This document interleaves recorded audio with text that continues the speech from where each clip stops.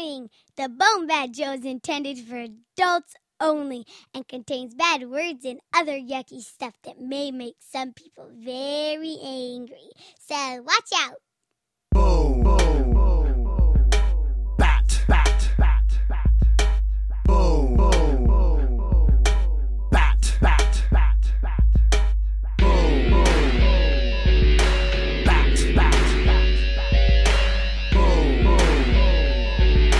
Bat, bat, bat. Listen. Horror flicks, hot chicks, and sci-fi book picks. Say what pisses you off, tell us a joke about dicks. In the mix you got the desk, not telling you where it's at. Stephen Gord, oh my lord, bowing down to BoneBat. Podcasting your asses in nerdy masterful classes. Speak of the geek to all the internet masses. Take your glasses off a set, I'm dropping bombs on your dome. In your home, pull your bootstraps up, it's time to burn chrome. Dirty jokes from the nerdy blokes, chewing on them Kirby loads of that quirky counterculture wrapped up in their wordy show. B-movie holy men, wombat metalhead, politics, amen, independent artist friends, renaissance casters of the full fan spectrum, nonchalant notables break through the bedlam of bullshit, quick wit, crit hits of the populace, Vulcan with some Romulus, rolling prime like Optimus.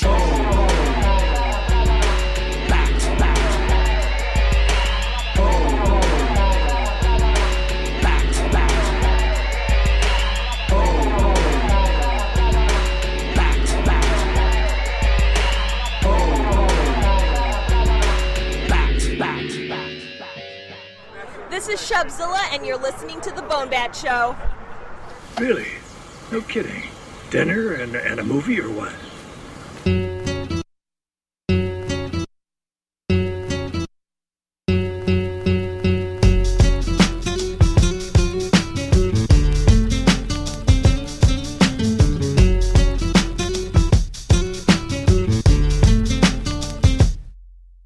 A little cup of heaven raining down from the drip.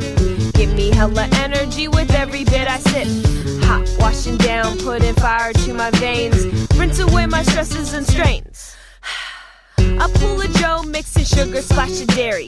Do I gotta limit bitches? On the contrary. Just need a push, start my work day right. Filling up the pages I write. And here goes nothing, off my mind go. What's the song about? Don't nobody know. Hey, I'm the author of this escapade. Brown on the outside, American made. Got lots to talk about and even more to scribble. Half the fun of balling hard is learning how to dribble. Where do I go when I got limited time? Guess I'll start with 2 bars that rhyme. But my world is empty without you, babe. My world is empty without you, babe. My world is empty without you, babe. My world is empty without you. An open book, a blank paper, sitting, grip a pen. My cranium is drawn a blank just as I begin. Pause, take a breath, let the inspiration flow. Let's see where this rhythm will go. Bars of fluff, it ain't enough to keep a song afloat. How many ways can I display bravado as I gloat? Scratch out this line, erase what I don't need. Hope that my vocals don't exceed.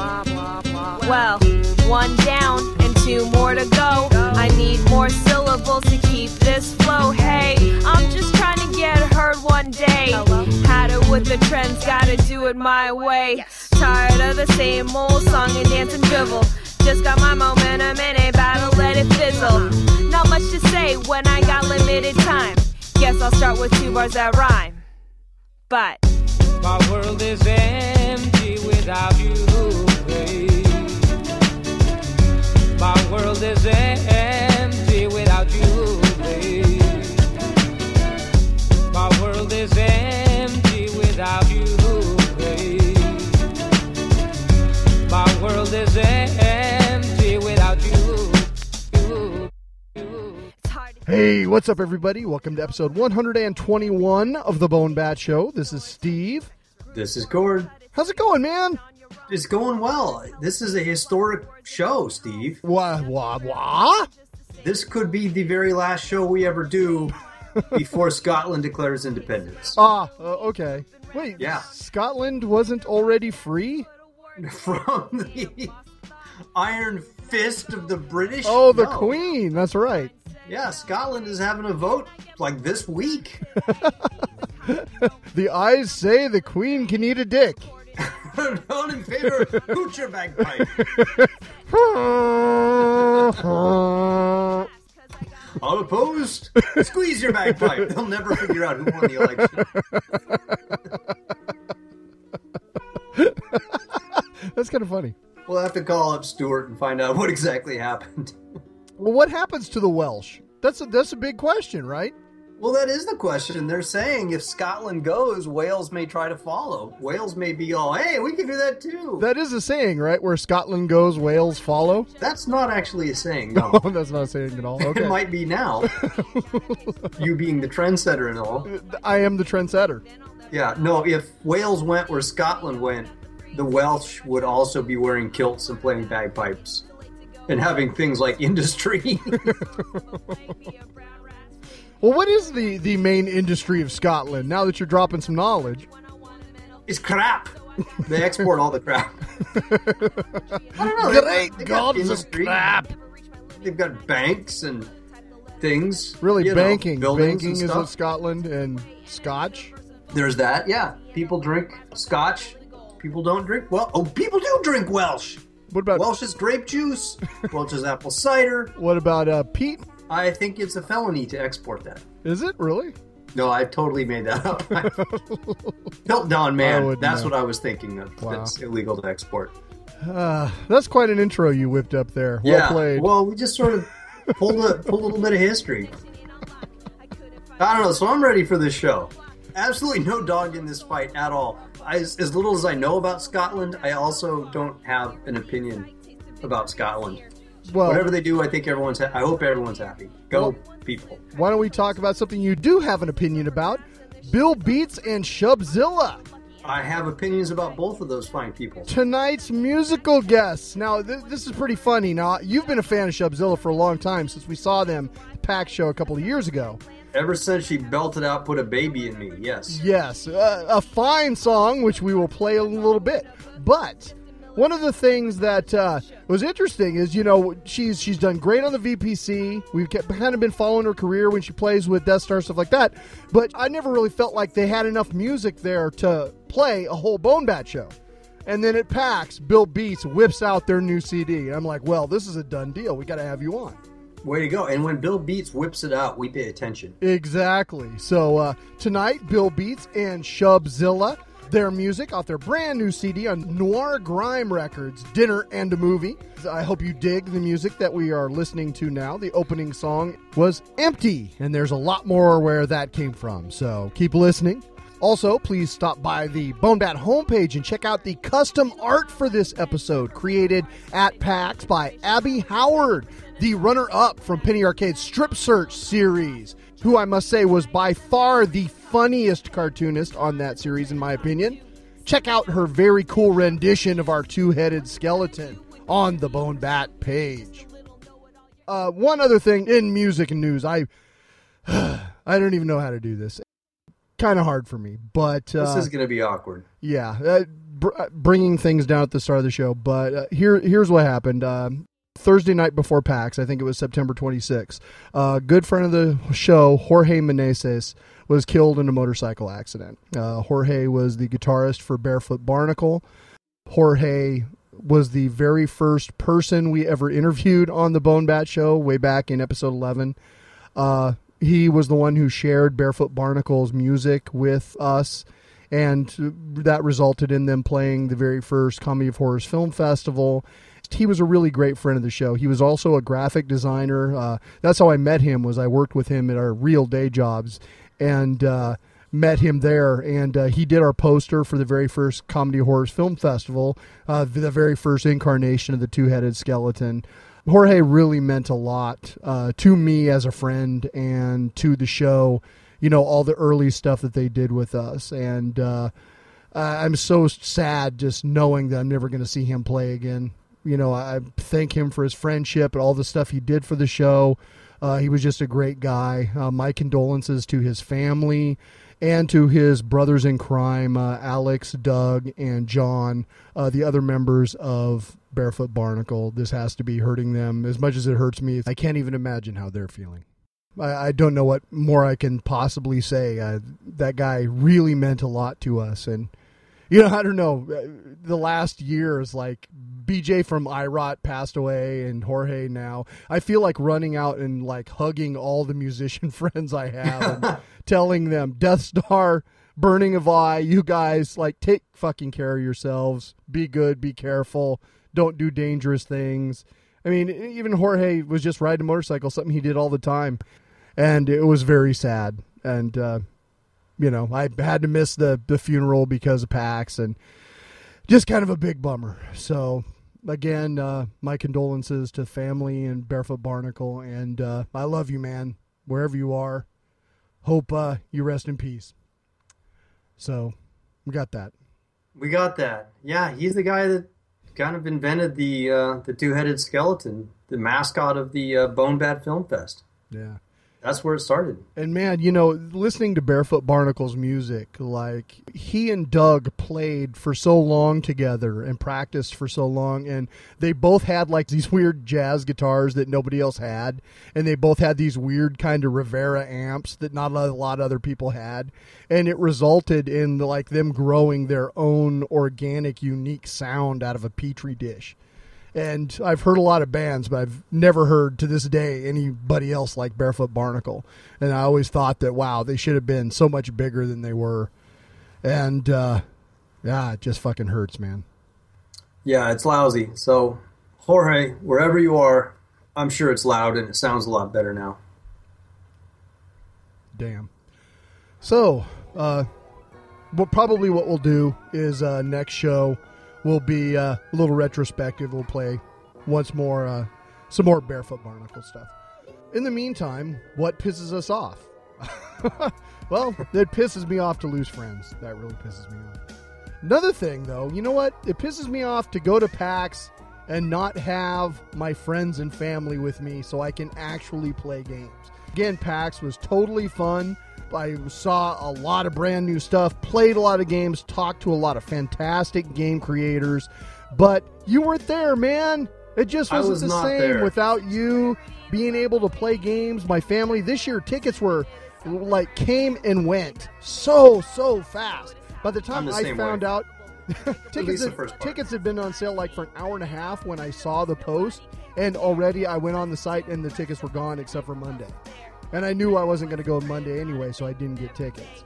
And last year I was at least able to, you know, go in and buy tickets for my family. If I hadn't gotten a press pass, I would not have been able to attend. So thank you, of course, to the PAX Media folks for making that happen.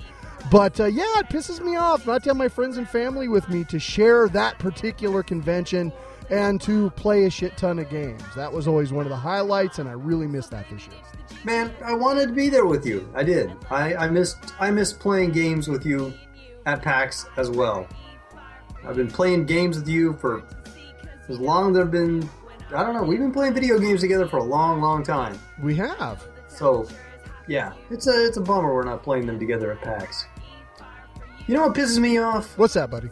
Let me tell you. There's a few things that piss me off. I've got a list. First of all, it pisses me off when you order something to make one of your kids happy, and then it just doesn't show up, and you've already told your kid it's coming. Parent tip, don't tell your kid stuff is coming until it actually gets there. Because I ordered this epic print from Jonan Vasquez, autographed. He's the guy that did Johnny the Homicidal Maniac, he did the cartoon Invader Zim. Great stuff. But I ordered this print from him with all these flying pigs and people on the back of the pigs screaming and showing my kid, and it was going to be all cool and stuff, and it just didn't come. Order got lost in the system. However, I have got to hand it to the fine folks at Question Sleep, where I bought the thing, and the artist himself, Jonah Vasquez. When they discovered that this order had been misplaced, they absolutely stepped it up, and they sent me an email apologizing for it being late. They threw in a bunch of extra stuff in the package that they shipped us. And Jonan Vasquez himself drew a little picture of a sad creature apologizing for the order being late. So that is just super, super cool. That's pretty great. Yeah, it's not often you get that level of customer service. To take something from a bummer to like, wow, this is great. I can't believe I got this in the mail. So patronize Question Sleep. That's a good place to buy good stuff. Very cool. You know what else pisses me off? I can't wrap my head around this. I think I talked about this briefly, about this idiot football player, this evil football player beating on his wife, Ray Rice. Yeah.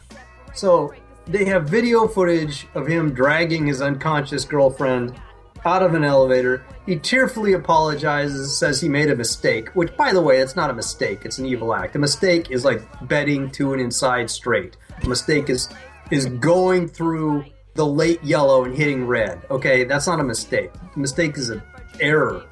He did this thing. His mistake was thinking he was not going to get caught. Anyway, they dole out this minimal punishment to him. That sucks. What I don't understand is why all of a sudden now, because they actually saw the video footage of it happening, they kicked him out of football forever. Ray Rice is not going to play. Hooray! Great. If these people are role models, wonderful. I'm glad a guy that beats on women is not playing and trying to be a role model. But what pisses me off is, why did they wait so long? What did they think happened in that elevator that he was apologizing for? I can't wrap my head around why they actually had to see, oh, he actually hit her. Had to have video footage of it before they tossed him out. Damn it. Serious, does that make any sense at all to you, Steve? No, not at all. Well, what about Ray McDonald from the fucking 49ers, dude? You've got a dude that just got in trouble for spousal abuse or for domestic abuse like a week ago, and he's still playing for the Niners. Well, yes, and he's not even played been on charged Sunday, yet. right?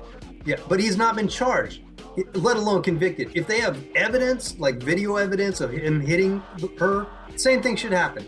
He should be out. If there's evidence of him like hauling his girlfriend around unconscious, I hate the guy. Get him out of there. Right now, all they've got is not enough evidence to even charge him yet. So you can't throw someone out of the NFL for something you're not even going to charge him with. Well, and that's what I guess Ray Rice would say too, right? As well. No, but they had video footage of him dragging his unconscious woman around. Yeah, she was drunk and I dragged her out of the elevator. What? What was he apologizing for afterwards, saying he made a big mistake? Well, because he knew what he did. Yeah. And he felt guilty about it. But you're on the one hand, you're talking about this guy, but you're not calling out the guy on the team you root for right in front of you. Fuck you, you piece of shit. I'm calling him out. If they convict him, he should be booted. If there's video evidence of him doing it, if there's something irrefutable like that Ray Rice thing, boot his ass. And you know what? That's the other thing that pisses me off, is the 49ers are becoming the biggest team of drunken thug idiots in the entire NFL. Yeah, it's becoming very hard to root for this team. They're making the Raiders look good. I know. God. They're like a bunch of guys that are in the end zone crowd at a Raiders game. Yeah, Alden Smith too, man. The Alden Smith stuff just keeps on coming. Yeah, what's up with that idiot? I don't know. Good Lord. And those are the role models there. But I don't have a problem with like a zero tolerance policy when it comes to domestic abuse. I don't think that should exist.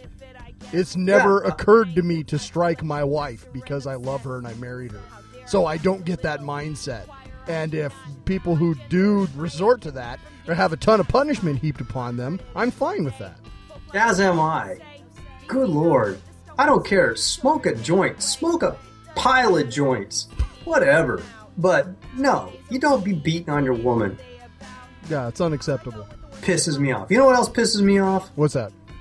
Credit not given where credit is due. Steve. Oh shit! I think you have an email to read. So you're gonna get me in trouble now. Well, I think we both share the blame on this. Okay. After last show, I received the following email. Hey, Bat Friends. Can't wait to listen to the new episode featuring Beefy. Thank you so much for featuring him. I know we very much appreciate it. My name is Mustin. I produced the recent record Grown Up. In the credits on your site, you mention all music in episode 120 was written and performed by Beefy, used courtesy of his own bad self.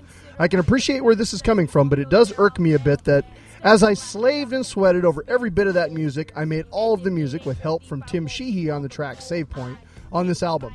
Beefy provided all the amazing vocals and his storytelling, his witty rhymes, and overall amazingness, but it just irks me a bit that, as the music piece was all me, baby, save point notwithstanding. Anyway, been drinking, feeling like a dick, and enjoyed your line. Got something that pisses you off? Then why not share it with the BoneBat crew? So thanks for letting me vent. Can't wait to listen. Thanks again, Mustin. Aw, dude, I'm so sorry. So I immediately, of course, apologize to Mustin. I basically have kind of like a form that I fill in from the last episode, and I was kind of doing that on Sunday morning, just cranking it up, trying to get the episode out, and I totally missed not giving Mustin credit. Not only that, Beefy called him out in the episode and mentioned him by name and talked about him. So we have no excuse. So Mustin, I am so sorry. I did remedy it immediately. I put links to your sites on our website so that you can find your stuff easily. And definitely, Mustin has done a lot of work with Beefy over the years. I believe both in VPC and on Beefy's various albums. So check out his stuff. He is a great beatsmith. He does excellent work, and that was a big miss on our part. We totally believe in giving credit where due, and that was all my bad. So once again, I hope you can forgive us. I have remedied it, and we would be glad to feature more of Mustin's music with full credit on future episodes of the show. So once again, I am very sorry. Whew. This is just the angst-ridden episode, isn't it? I know, right? It's all us not giving credit where it's due. It's wife beaten. It's just awful. This is the awful stuff. I know, nothing good so far. Well, why don't we listen to a song from SHUBZILLA and Bill Beats? How about Round and Round? Round and Round.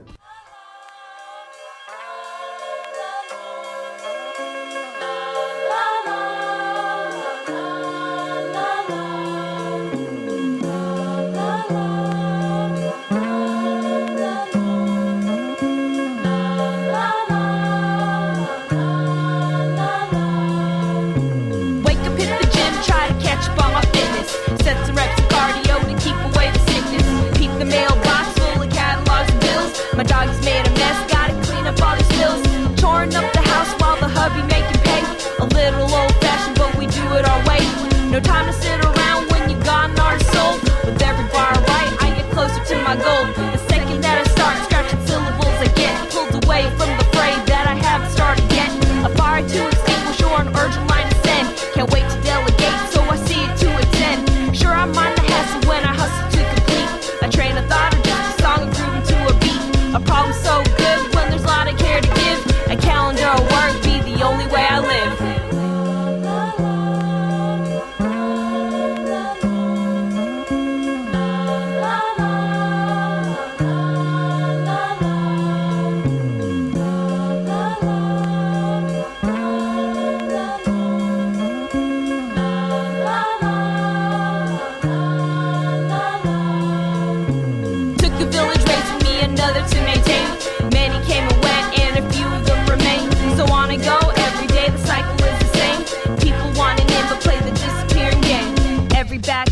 So block the way to me. Too busy for the missing and the fake camaraderie. We all burning bridges every time we change a route. Then out comes the shade and the jealousy to boot.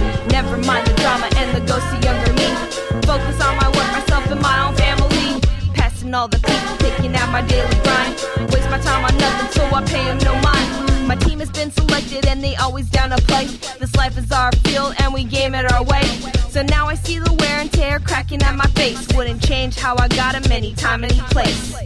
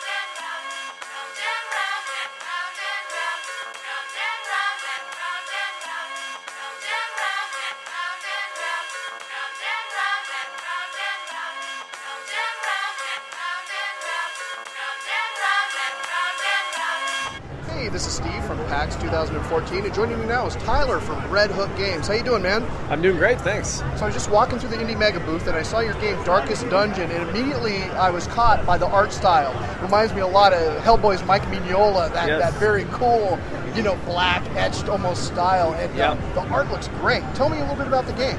Yeah, sure. Well, Darkest Dungeon is a turn-based RPG that is all about the psychological stress of adventuring. Turns out that being an adventurer is a really terrible job. It's highly stressful. I mean, you're fighting monsters, you're running out of food, the pay is uncertain. And so what we decided to do is kind of bring in the concept that if you're a fighter and you have one hit point left, and there's a giant ogre about to smite you down, maybe you don't stay and fight. Maybe you want to run.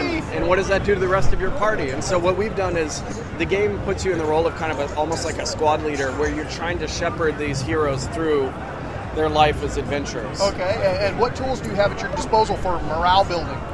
Well, the big thing is that you have a town, so there's a story behind the game, and you can get a glimpse of that if you go check out our House of Ruin trailer, it's called. But basically, your ancestor dabbled in the occult. Actually, more than dabbled, he jumped in with both feet and never came out for air. Okay. And so your ancestral lands have been overrun with all these baddies, and you've come back as kind of like the heir to this ruined estate.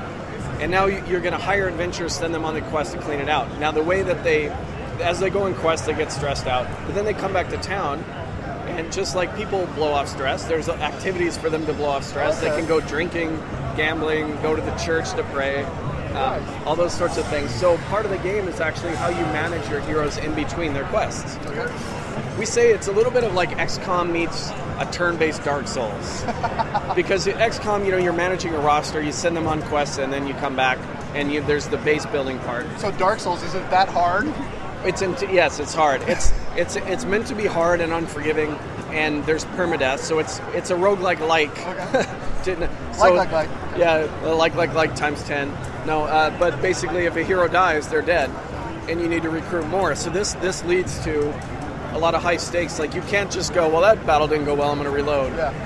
Oh, I know XCOM, man. When I lose one of my guys that I've been building up for like months, it's heartbreaking. Yeah, so we like XCOM Iron Man is like a choice, the mode. This is always Iron Man. Now, our intent isn't to be just punishing for punishing's sake. It's actually a game about skill, but also risk and reward. That ties into everything about the game. Like, because when you're on a mission, you can always retreat. You can always run away. And so there's a little bit of like, how far do you push it? Do you want the better loot? Are you almost done? Because we want you to be put in almost the same role as the heroes, which is, man, do I stay and fight, or do I turn tail and run? Right. And so that goes beyond just how we model their behavior. You're going to be thinking that stuff all the time. Very cool. Well, I'm looking forward to playing it right now in just a moment. Question for you. Yeah. So when is the game available? So right now we're still building. We're going to do a Steam Early Access. We haven't confirmed a date, but it's not going to be too far away. Okay. And the full release will definitely be in 2015. Okay. And Early Access is going to be earlier side of that. So we haven't decided for sure whether it's going to be end of this year or beginning of 2015. Okay. But stay tuned on like our website, Facebook, Twitter, mailing list, and we'll definitely announce. Yeah, keep me in the loop, because I will want to tell our listeners when it goes live. So. And we do have a lot of cool stuff at darkestdungeon.com is the main hub.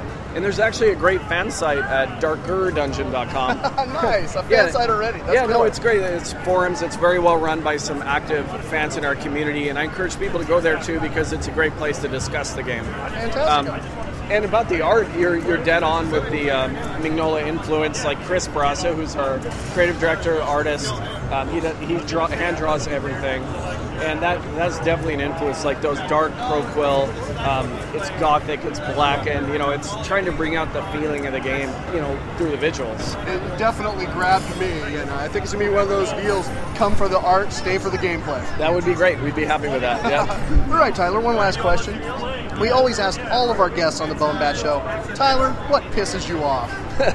Oh man, what pisses me off? Oh gosh, there's too many things to list. Not getting enough time to play games. How's that? Yes. Oh, that is totally my mine. Steam. Mine as well. Everybody has a giant Steam backlog. So do I. But there's just not enough time to play them and make them. Well, thank you again for spending a few minutes with us on the show. My pleasure. And I'm looking forward to playing the game. Let's do this. Thank you. This will be a day long remembered. It has seen the end of Kenobi and will soon see the end of the rebellion.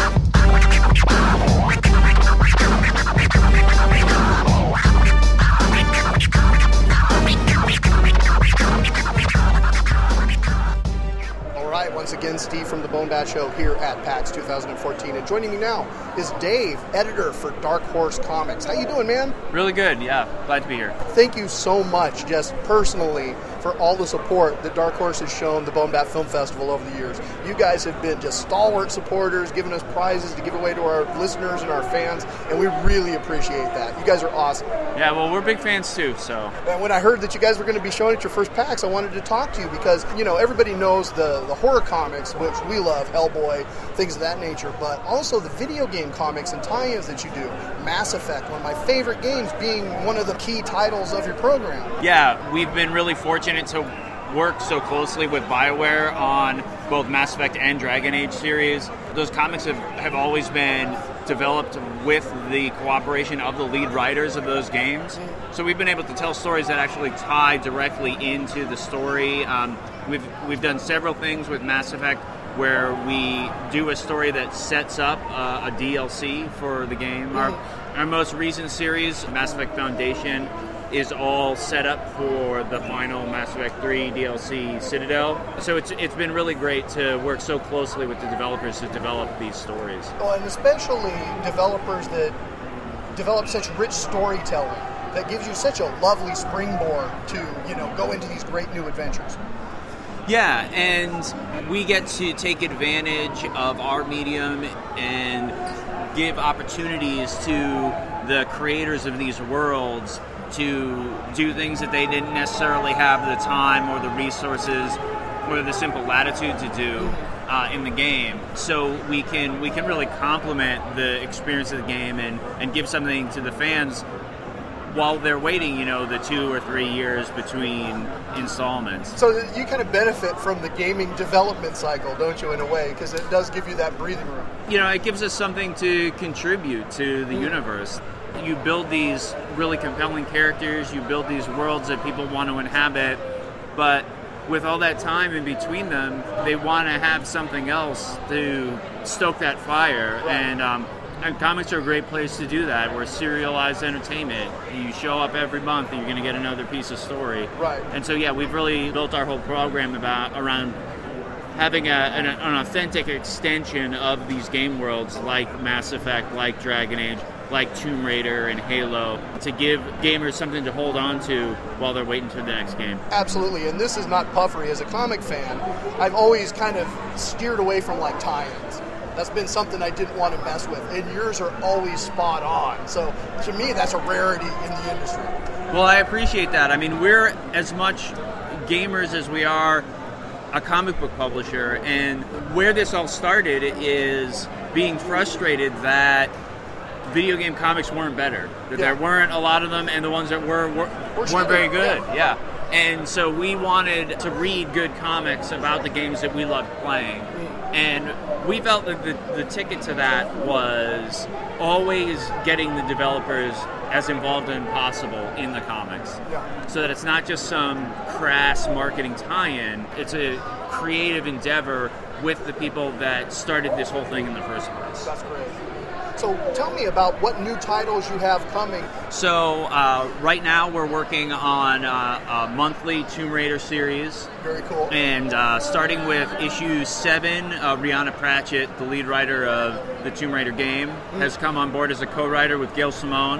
Fantastic. And so we pick up pretty much right where the Tomb Raider game leaves off and follow Lara's journey post the events on Yamatai and sort of see how all of that's affected her and how she's changing and how she's coming to terms with what happened there. And we're going to be setting things up for the future of her story in upcoming games. So we're also working on a series Halo Escalation that started written by Chris Slurf. lead writer of Halo 4.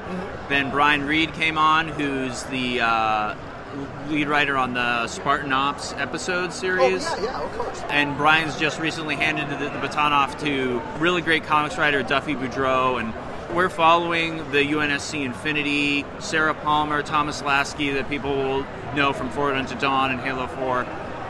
On their continued adventures post Halo 4, we just did a 3-part story with Master Chief called The Next 72 Hours that literally takes place immediately after the end of Halo 4. And so it's really great to see our comics extending the narrative of these big game franchises in a really meaningful way. You know, we're laying down track that isn't going to get pulled up again. That's fantastic. Well, congratulations, man, on the great job you're doing with Dark Horse.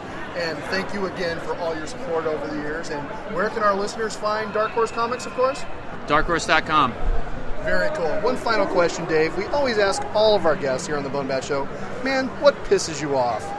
I think what pisses me off is comics readers that don't take licensed comics seriously, that don't give Mass Effect a chance because it's tied into a game. You know, that for too long licensed comics have been a second tier because they didn't start in comics, and I think that what Dark Horse has done over its nearly 30 years of existence have proven that to be patently false, starting with things like the Aliens comics and continuing that tradition to today with books like Mass Effect, that it's all about telling great stories that matter to people. And if you put that first, it doesn't matter where it started, whether it was a game or a TV show or a movie. It's the quality that matters. Exactly. Again, thank you so much, Dave. Really appreciate your time. Thanks a lot. All right, once again, that was SHUBZILLA and Bill Beats with Round and Round off Dinner in a Movie. Following that, we had our interviews. We revisited with Tyler Seligman, who was one of the creators of a game called Horde. You may remember a couple of years ago, the dragon hoarding game. Oh, yeah. There was also a PlayStation thing. It's on Steam now. That's where I ended up picking it up. But they've got a brand new game called Darkest Dungeon. And I interviewed Dave Marshall, who is the editor of the video game division of Dark Horse Comics. So he had some interesting things to say. So Friday at PAX, first thing I did was I made a beeline for a new game's coming out called Shadow of Mordor. I was sort of expecting Skyrim in Middle-earth, but instead it was a little bit more like a combat-y Arkham Asylum type of thing. In the game, you can target certain orc lords for defeat, and each lord has different powers. Once you defeat them, you get different upgrades, and each of the orc lords has minions that are defending them. So it's kind of a challenge to try to defeat the minions individually. Do you attack them at the same time in order to attack the final orc lord and defeat the forces of destruction? And in the demo I played, I had the orc lord that I targeted hold up in this village, and so I finally get there, and it turns out he was like standing right next to another orc lord. And so the two teamed up on me, and I got popped.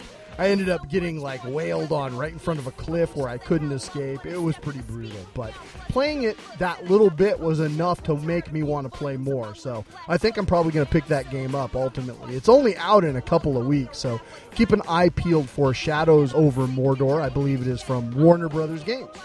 I read today that it's been delayed. What? Yeah. That's crazy. Huh. Yeah, I don't know how long. Like a day, a month, or a year. I don't know what the delay is. I just saw that because you were talking up that game, and I was like, oh, it sounds like a cool game. And then I saw delay. And then, oh, poor Steve. A couple other games. I played a game called Evil Within from Bethesda, which is kind of their new horror game. It kind of reminded me of a cross between Alan Wake and Dishonored. Just the little bit I played of it. It's very atmospheric, very creepy. You're wandering through this mansion, and you're picking up these different items, power-ups and bullets and things like that. Zombies come after you, and you take them down. They're pretty hard to kill, too. You can shoot them like 3-4 times until you finally get like the right headshot. So it's one of those things where ammo is at a premium. Ooh. Ammo's scarce, and the ways to defend yourself are scarce. It makes for a very sort of tense atmosphere. Additionally, there are like spots where you can I don't know, you gotta get sucked into this nightmare world like through mirrors, which was I'm really always afraid trippy. that's going to happen to me in real life. Yeah, I know. That was kind of cool. So it definitely had a good vibe to it, and I'm looking forward to seeing more from that as well. Finally, I played a game, a Sony exclusive called Bloodborne, which is kind of like, reminded me, I guess, a little bit of God of War, that type of thing, or Dante's Inferno. Was that it? The one where you're going into hell? Yeah, but this time you're not going into hell. You're in this kind of old Renaissance world where zombies and vampires seem to be taking over this village, and the villagers are getting evil. And you're basically walking around with a great big scythe that you're using to reave through all the baddies, which was kind of fun. I enjoyed that. It's going to be a PlayStation exclusives, and, we haven't decided if we're going to go Xbox One or if we're going to go PS4. I don't know yet, but I don't know either, but I do know that just within the last 5 minutes, you actually used the infinitive to reave, and I've got to give you huge props for that. Well, Strong work, sir. Yeah, I thought you were going to ask me how goes it with the reaving, but I believe that was reaping. Anyway, so those were the games that I played on Friday morning. Then finally, a Friday night, we went once again to the Lo-Fi for the annual post-PAX, during PAX, whatever you want to call it, Nerdcore show. Lots of fun, of course. SHUBZILLA and Bill Beats played there. That's where I got to interview them. Death Star, of course. Mega Ran played, and Kirby Crackle. So it was like all the nerdcore you could stand in one evening. So much fun. Julie, actually, was totally funny because she's turning into a Kirby Crackle fangirl, I have to say, Gord. I'm not surprised at all. It's like, she wasn't going to PAX. I'm like, yeah, I'm going to go to PAX, and then I'm going to go see Death Star and Kirby Crackle. She's like, what? What if I come into town and meet you? I'm like, absolutely, let's do this. So she came in and went to the concert with me. That was great. I really enjoyed that, spending time with a lot of good friends in the nerdcore community, as well as my awesome wife. So very cool stuff. And Kirby Crackle played Take It From Me for once. Damn it. Although they didn't play Up, Up, Down, Down. I guess you could always nitpick, right? You can. You're really never can. quite satisfied with that band. I'm pretty satisfied. They played Dancing Baby Groot. We've got some interviews coming up here. I spent some time with Kevin, the president of Telltale Games, talking about their brand new game, Tales from the Borderlands. So why don't we check out this interview here?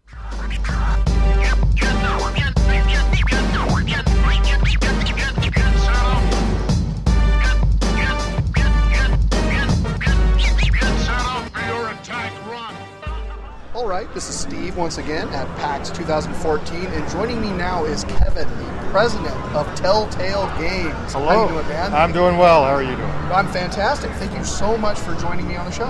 No problem at all. Well, as I was just mentioning to you, we're huge fans of Telltale's stuff.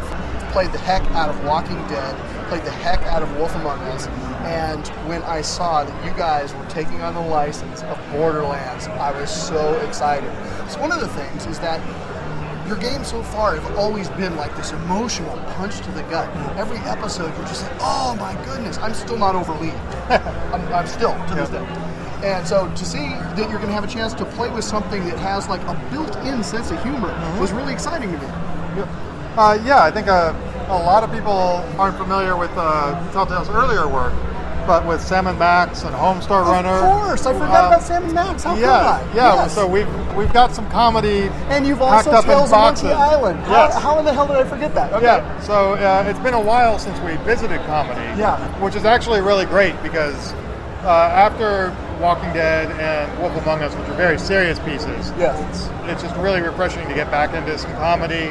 And it is like we have this pent-up comedy that is all getting poured into this game. Well, I gotta say, I laughed out loud like 3 times during the fantastic. demo, so it's working very well. Yeah. And Borderlands has a really interesting sense of humor about it. It's like this, it's kind of a dark comedy. It's very grounded in the world and in the situations. Yes. So it's like the characters kind of take themselves seriously, but they're pretty ridiculous. Yeah. So. Well, the character Reese, who's kind of the protagonist of the demo that we just played, is hilarious. He just has a great wry sense of humor to him. Yeah, a little bit skeevy, Yep. and a lot of fun to play. I really enjoyed that. Yeah, Reese is a Hyperion guy, and he's super ambitious, and just like everybody at Hyperion, everybody on Pandora, he's working his way to the top, and in the game, he has just been smacked down by his boss. He's been demoted to janitor. He's kind of angry, but he still has kind of that swagger, and that confidence. So he is working his way back up to the top. Well, and the colorful side characters as well. There's a character named Shade who's like this cross between Hunter S. Thompson and Don Knotts. I just loved him. He was brilliant. Yeah, well, so Shade is from Borderlands 2. And so there's lots of kind of cameo appearances and more substantive appearances by a lot of Borderlands 2 characters. So, absolutely. But yeah, Shade is just creepy and and it's just awesome. Like when he's kind of leering over you the whole time. And another thing that's really cool about it is that the graphics are almost taken straight from Borderlands. I mean, there's no disconnect that you feel in that world. You're just, bam, there. Back in Pandora again. Yeah, I think that's the relationship between Telltale and Gearbox, where we have access to assets, to textures, to models, so we have all the reference we need to make sure that it's a very authentic Borderlands experience. Yeah, that's the word. It feels perfectly authentic. Yeah, I love that about it. That's what's super important to us. Like everything we do, we really want to make sure that it's grounded in what's important about it. So Borderlands is easy for us because we're giant Borderlands fans. We've been playing it around the office. We're huge fans of Gearbox and have known those guys for a long time.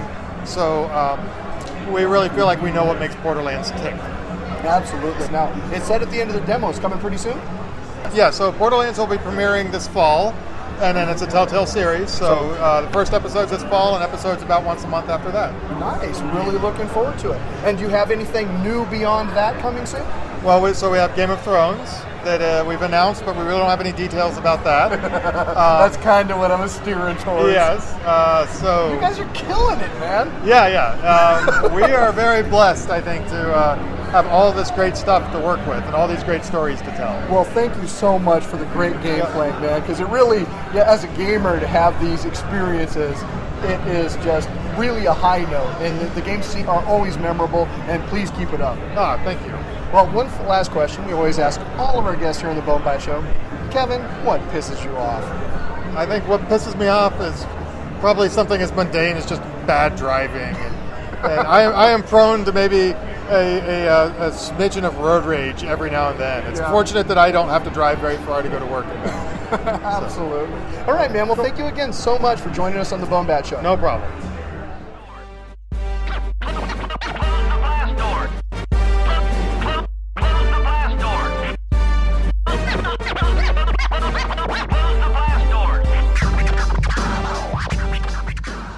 All right, once again, this is Steve from the BoneBat Show here at PAX 2014. Kind of an after party at the Lo-Fi. Joining me now, SHUBZILLA and Bill Beats on the occasion of their brand new release, Dinner and a Movie. How you guys doing? Hey, we're good. Reeling from our performance on stage. The crowd is fantastic here at the Lo-Fi. That was just a really great, powerful set. We had a wonderful time watching you guys. Now, you know Bill Beats from his work with Death Star, but for a long time, we've sort of been following SHUBZILLA on the BoneBat Show. I remember a couple years ago, Gordon and I were just raving about how you kind of stole the set a little way from Death Star when you came on stage with them. Then, again, VPC Challenge. I think we played Baby Steps on the show because you just killed it 2 years running. And then again last year you played with 91K here at the same venue and did a great job. And so it's neat to see you kind of come in your own. My wife was just asking me, why haven't you had SHUBZILLA on? And I said, well, you know, I don't know that she has a full album to kind of carry a full show. And then tonight you guys whipped it out. And here it is, the brand new album. And so I was so thrilled to finally have you guys on. All right, well, thank you. I mean, it was definitely about a year-long journey. Roughly. Yeah, there's a lot of the beats are kind of mixed in with like brand new beats and then some old ones too mixed in. So it's just a good variety from both of us, realistically. Yeah. So are some of the tunes polished versions of VPC things, or is it all fresh new stuff? All fresh. All fresh. Yeah. Very absolutely. cool. Yeah. I think the only VPC track I performed tonight is Baby Steps. Mm-hmm. Well, one of the things I think Gordon and I were both impressed about is the authoritarian tone when you take the stage. Your voice booms and you demand attention, and I love that. I love that you're commanding, because that's what great front people do, when they take the stage, and you do that very well. Thank you. Well, working with Death Star, with Bill Beats, and also with Lex Lingo with our 9K1 gig, you kind of have to, because I'm 5'4", and they're at least how tall are you? 6 foot. Yeah. Yeah, but you're a titan in Bill Beats nerdcore. is 6'4", right? So he's out. 7'8". Yes, he's 7'8", and he is out here towering over my little self. So I have to be big with my voice and with my movement. Otherwise, I just fade into the background, and I don't rap to fade in the background. Very nice. Well, you've definitely left an impression, I think, and I can't wait to really dig into this new album, because just seeing it for the first time tonight, I haven't heard it. So a lot of our listeners are going to be hearing it for the first time as well. Very cool stuff. Thank you. So how did you build this album together? So it kind of started as I knew her. We were friends already. She was getting into rap. She was doing the VPC stuff. She had a couple ideas, or you had a couple projects where you're like, the vampire one. It was like, we need a vampire song or a True Blood song. And she came to me and she's like, can you make this into a beat? Because I don't really know anybody else that's going to be able to flip this like the way you flip them. So I flipped that beat, and then we did the Hello Kitty song. I think we did a couple other random ones. Yeah. Just throwing beats at her. And then it got to a point where half of your live show for a while was my beats. So at that point we were just like, well, let's just make an album. Yeah. Very cool. Well, and it seems like you in your digging, you come across a lot of cool soul hooks and stuff like that. So it really is a different flavor than kind of the intense dance stuff. So it's neat to see that range that you bring to the table. Oh, word, yeah. We had a lot of, input, and we definitely did a lot of communicating back and forth in terms of what he's looking for, in terms of the song, and also what I'll write about. So, Frank Lloyd Wright was one of those that was, I think it was an older beat. It was, yeah. You gave it to me, and you're just like, here's a beat. And so I just went through and just recorded this. I wrote it first, and then, it ended up being a song I performed. Yeah. Very nice. That also with that song with Frank Lloyd Wright, it was kind of the one that, at least for me, I was like, I don't know if I really like this because it was an older beat. The beat's a little bit more wonky than the rest of the album. And for me, I was like, maybe we should cut this, let's make a new one. But she was like, no, let's do it. And it seems like, depending on the crowd, they love it. So if the hip-hop people are like, that's kind of wonky, like how I felt about it. But all the nerdcore people, all of them love it for some reason. So I'm happy we left it. And I think that it definitely hits a certain crowd. So. Well, one of the new tunes I heard tonight that I hadn't heard before, SHUBZILLA, was fucking awesome. Oh my God. Thank you. So we got to play that cut on the show. Sounds good. That one is actually a Lex Lingo beat. Okay. So Lex Lingo, my partner in rhyme with 9K1, he raps, he sings, he produces. I always plug that he makes a delicious batch of deviled eggs. He drinks, he smokes. He drinks, he smokes. The man does everything. He's a Renaissance man. Hashtag. He's gonna kill me.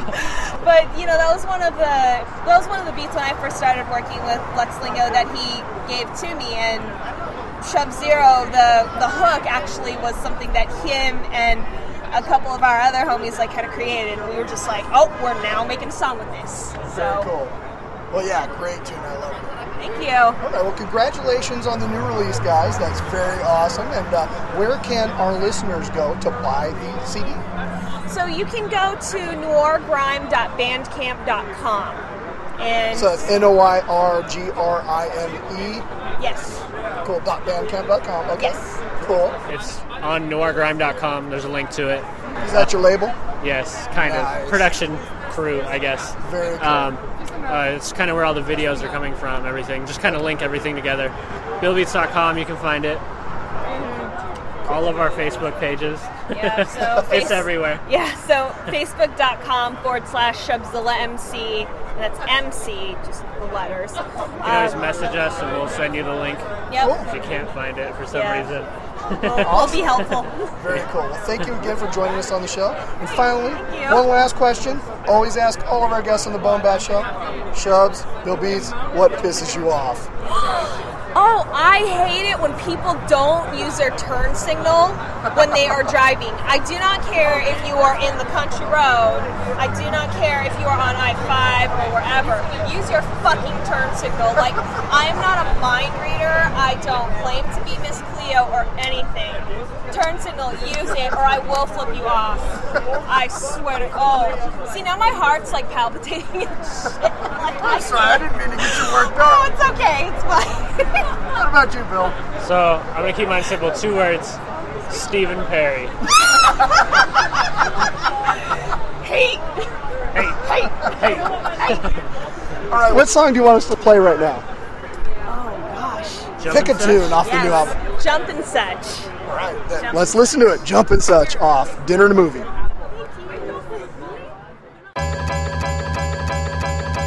Step on the floor and you're ready to go. So fit and looking from your head to your toe. Roll with the crew so deep you keep a list so you know everybody's name and who they be with. Giving out the drink to the neighbor to your right and you passing that Dutchie to the left hand side. Kicking it hard tonight, doing it well. Everybody let the music get you under its spell. Who cares if it's a weeknight or a weekend? The time is right to up and make a new friend. Buy him a drink with the girl, hello, get gigging on the floor. Everybody yellow, let's go celebrate. Yeah, the feeling is right. Forget your cares and let yourself get hyped. Life's too short to hide against the wall, so just get it for the bartender. Shouts last call. This ain't the time for words enough. Get your ass down and jump and such. Tell your friends they can't talk too much. When we get down and jump and such, we jump and such, we jump and such. Get your ass down and jump and such, we jump and such, we jump and such. Get your ass down and jump and such. This ain't the time for words enough. Get your ass down and jump and such. Tell your friends they can't talk too much. When we get down and jump and such, we jump and such, we jump and such. Get your ass down and jump and such, we jump and such, we jump and such. Get your ass down and jump and such. Loud, try to not break your head, 'cause jumping up and down with us will fuck up your shit. So please with the knees, double down and get up. So catching that air can get you high enough. Stop talking tough and just drop the stuff. Put it with the shit you ain't hyped to puff. Let them know that's this ain't the place to muck. Get your money's worth and come and cut a rug. Now, take a break for 1 sec. Disable your defense and get wild and then go breathe and release all the stress away. Act a fool a little but with others say. So don't delay or get out the way. Stop with the front and beat down to play. 'Cause this ain't the place to blend with the pack. Come on up to the front and just jiggle that back. This ain't the time for words enough. Get your ass down and jump and such. Tell your friends they can't talk too much. When we get down and jump and such, we jump and such, we jump and such. Get your ass down and jump and such, we jump and such, we jump and such. Get your ass down and jump and such. This ain't the time for words enough. Get your ass down and jump and such. Tell your friends they can't talk too much. When we get down and jump and such, we jump and such, we jump and such. Get your ass down and jump and such, we jump and such, we jump and such. Get your ass down and jump and such. Every other showmaker be getting hella looks from the angry looking fellas when we dancing on them hooks. Too busy puffing titties, being mad irritated. Cause they had to come up with the shit we orchestrated. Side I'm correct and they don't seem to understand that everybody on the floor's the night's only demand. Buy him a drink till the bros are hang loose. Take a break a second while we chug on Grey Goose. Uncross your arms and grab a glass. Let go, your worries are a thing of the past. Time to have fun and move to the beat. All the haters back, talk and take a back seat. It's only for a little while if you love to rage. Pause what you're reading, bookmark the page. Never mind the chatter, tell your friends to dance. Have a good time, just give it a chance. This ain't the time for words enough. Get your ass down and jump and such. Tell your friends they can't talk too much. When we get down and jump and such, we jump and such, we jump and such. Get your ass down and jump and such, we jump and such, we jump and such. Get your ass down and jump and such. This ain't the time for words enough. Get your ass down and jump and such. Tell your friends they can't talk too much. When we get down and jump and such, we jump and such, we jump and such. Get your ass down and jump and such, we jump and such, we jump and such. Get your ass down and jump and such.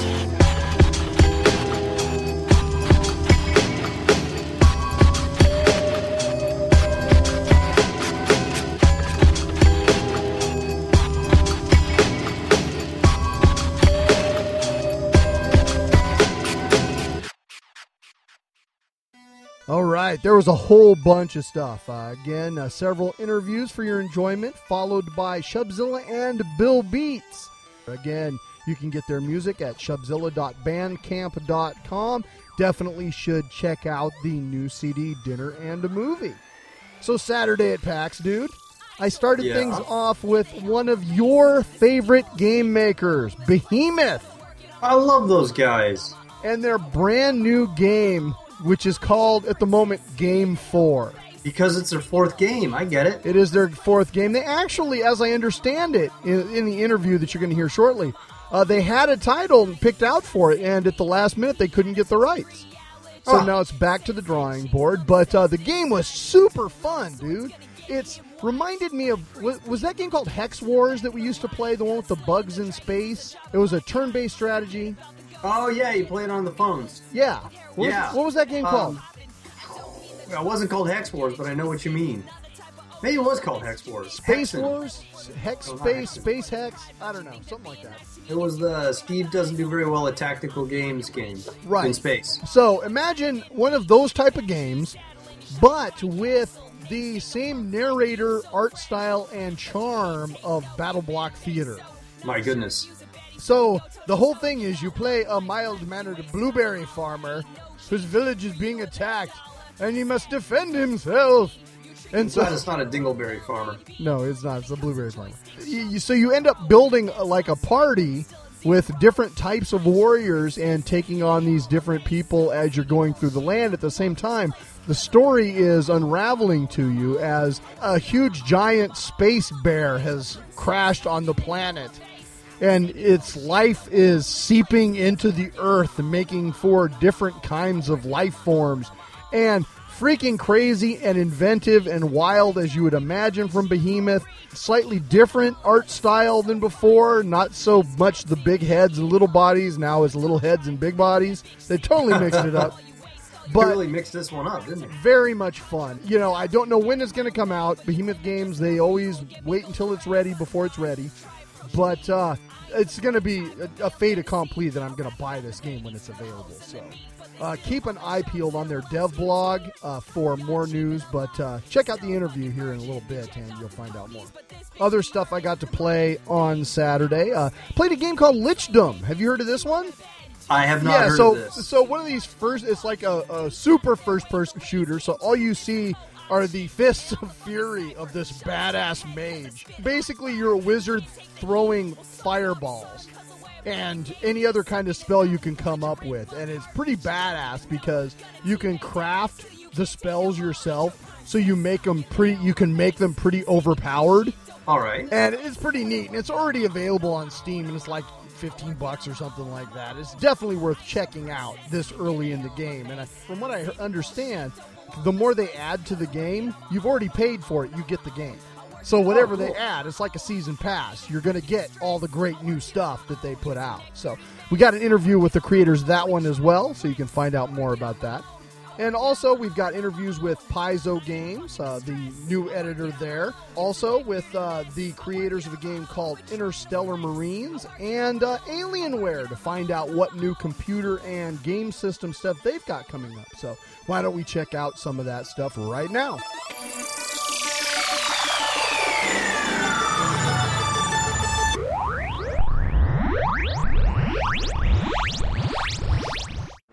Hey folks, once again, this is Steve from the BoneBat Show here at PAX 2014, and joining me now is Aaron, the level and quest designer for the Behemoth. How you doing, man? I'm doing great. This is so exciting. New game.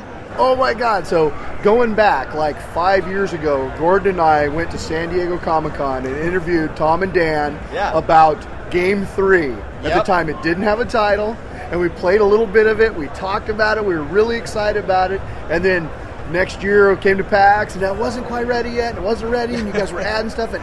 Yeah. And then 2014 has been a huge year because Battle Block Theater hit in a big bad way on pretty much every way you can get it. It's been Steam and Steam and Xbox earlier. Absolutely. And then now you've already got another game. Yeah, and you know what is really exciting about it is it's further along than any game we've shown the first time out the gate. I mean, we show our games super early. It just so happens that we knew what we wanted from Game 4 much sooner. Yeah. And the pieces were in place. The narrator for Battle Block Theater, it was just for the cinematics and everything. He was a huge part of what that game ended up being, but he wasn't there for the first 3-4 years. Yeah. And I wasn't there as the lead level designer for the first couple of years. So it just took time to sort of figure it out. But this time, I'm on board from the beginning. Will Stamper, the narrator's there. So that's Will Stamper. I was going to ask you what Absolutely. the name of the narrator. Yeah. He is such a huge part of Battle Block Theater. Adds to the vibe and the fun and the... He set the tone. He for did, me. definitely did. did. I mean, he even inspired me to go back through levels and put in more traps and ways to trick the player, just because it felt like that was the mood. That was thematically appropriate for me to do that. What a lucky bit that is. Dan Paladin, the lead artist, and Will Stamper were roommates. Really? Yeah. So You're that's kidding. how. Yeah. And I mean, they've both done stuff through Newgrounds, obviously. The Tom's site that everybody has been going on forever. That used to be the YouTube of the internet back in the day. Well, and what he adds too is a distinctiveness that maybe, off the top of my head, maybe a Dave Eddings claptrap from Borderlands. Yeah, absolutely. The only other voice I can think of, or Cortana maybe, in video games that's that distinctive and tied to that license or that game company. And so having him in your pocket, that's fantastic. It's another dimension. Everybody recognizes Dan's art for being so iconic. We've got this art rotating above us right now in our inner sanctum. And if you look at the eyes on the characters from the last 3 games, it's the same eye. There's this style that's very distinctive, and to have that now in the realm of audio, where people can just hear it and go, "Oh, that's a Behemoth game." Yes, that's so cool. Yes, that's so great. Very much. And it means that we can jump genres and not miss a beat. Well, let's talk a little bit about that. Yeah, let's talk a little bit about. Okay, so Game 4 is a hex turn-based strategy. Yeah, which I find thrilling. Okay, here's the thing. Last 2 games, you got a combat and you got a level thing. Yeah. My son's kicking my ass because it's all fast reflex gaming. Now it's your time. Now Age and Guile can pay off in this game. That's funny. That sounds like me and my dad, because I was the one that wanted a Nintendo back in the 80s, but he was the one that got me started on those old the old gold box RPGs back in the day. So the turn-based strategy thing is so much more up his wheelhouse.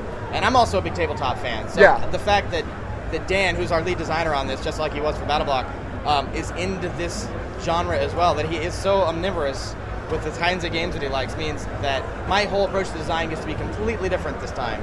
So, I mean, puzzles and platforming challenges, and now quest scenario design, creating world maps. It's so refreshing to get to do something different every time. So, and it's the first time we haven't done it, that it's not an action game. Yeah. And it's great how much interest there's still been in our core fan base, despite the fact that who knows whether or not this is up their alley, because we've been getting them invested in a completely different style of game. Yeah, well, I'm thrilled because now I've got a chance, man. Awesome. Glad to hear it. Horatio is kind of the hero of the game. He's a blueberry farmer. He is a mustachioed blueberry farmer. Yeah, what I played today. Yes. And so we kind of went through the first couple of levels, and then it's sort of medieval looking, like the fantasies that you played, and then a spaceship falls out of the sky, a space shuttle, and crashes, and so there's this time-bending element about it. Yes, it's amazing. We get the leeway because I don't know if you got that intro cinematic, but there's a cosmic bear whose blood is now raining upon the planet and mutating. It's a dead bear, right? He's dead-ish at this point. Oh, dead-ish. He's got so much of a life force. Mostly dead. Yes. I mean, yes, you did see his brain was exposed, lying on the planet. But I don't know. He's got so much life in him. He's actually changing the world and creating new forms of life, right? And really, that's just a big excuse for us to do whatever we want, which is so exciting as a quest designer, because I can really justify things no matter what I do, right? Yeah. And as you mentioned in the demo, the rules don't apply. Yeah, exactly. I mean, I definitely, don't get me wrong, if I set up a premise where I say do this to win, I don't want to jerk you around too much. Yeah. But it does mean that I can surprise you. You might see at the onset of a quest or a storyline, I know how this is going to play out, and that never has to be true. and I try not to actually spoil any of the people on our team, so I can see if that reaction is that surprise, because I really want people to get to a point where instead of skipping through the quests like it becomes customary to in a lot of other games, that's something I'm guilty of, just like skipping past. I want you to be like, I want to actually know what's going on, because I really don't know what to expect here. Yeah. And I want it to feel like the sort of scenarios that could only be in a Behemoth game, just like our cinematics really wouldn't fit anywhere else. Well, and I love the possibility that there can be perhaps a Behemoth universe where talking about it like maybe that. there's an alien hominid cameo in this game, or maybe a Castle Crashers cameo. That would be shit hot. It'd be awesome, and it's funny. We've been talking about it like the Marvel universe. Right? Yeah, exactly. They've been building that up, and we've kind of got this at this point. 4 games in, we've got a big canon of settings and characters to draw on. Absolutely. I mean, you've got, we always as want to you do mentioned, something new. Because Dan doesn't want to keep drawing the same guys for years. As the only artist, really. I mean, he's had help here and there, but it's like he doesn't want to be stuck doing those same characters over and over and over again. So I won't lean on him too hard, but I absolutely would love to have cameos and things. That'd be great. Well, and like you mentioned, contiguous art style, contiguous narration, it all sort of fits a universe, and I like that feel. Well, it's all sort of through a bizarro filter. Like, the proportions of the characters in this one are very different, but it still has that same aesthetic. Yeah. So, like, the cute little trolls in Castle Crashers, you remember those little black guys? Well, they're in Game 4, but they're, like, through a mythological lens of how they might really have looked. So now they're brawny and scary, but they have that same basic look to them. It's great. It's like you're getting to see Dan's art through a different lens. And he's really excited to be able to take his stuff in a different direction. So it's not quite as cutesy as it was before, but it's still got that sort of wide-eyed innocence in the characters. Yes. Like Horatio. People have gotten attached to him. You have an opportunity in the demo to switch what he looks like. And I've actually noticed people not wanting to change. Yeah, I don't think I would. Yeah. Because you're shearing off his mustache. Even if it's to make his head look awesome with some awesome hat or helmet that you've gotten. You know, it's great that people get attached that quickly to those characters. Yeah, with Battle Block, since the characters were more generic, you felt like you could make it your own. But Horatio comes with his own personality. Right. He's not a cipher, and so you kind of want to ride that out. You know, if Behemoth has done us the generous task of creating an awesome character, why not enjoy that? Right, but what I really like is because you get to build up your team. So once you were doing the tutorials, but after that, when you're exploring the world map, you get to recruit, quote unquote, more characters with recruitment cages. And what I like about that is just like in Battle Block Theater, there are hundreds of different helmets and hairstyles and faces that you can put on your characters. And like you were saying, I don't want to change up those core characters necessarily, so I want to get more people on my team. Those are my guys. Although I could also change it up and have spider women or cupcake men or whatever other bizarre creatures that I want to have. They're out in the world. Anything you see, you can basically have on your team, which is really exciting. And that plays into sort of the complexity. You can add as much of that as you want because all of the nuance comes into how you build your team, and how you position your units, and how they play off of each other. We're talking about it's a turn-based game, but it's also a very fast-paced turn-based game because you aren't going through selecting every little bit of minutia and targeting and what ability and where and when.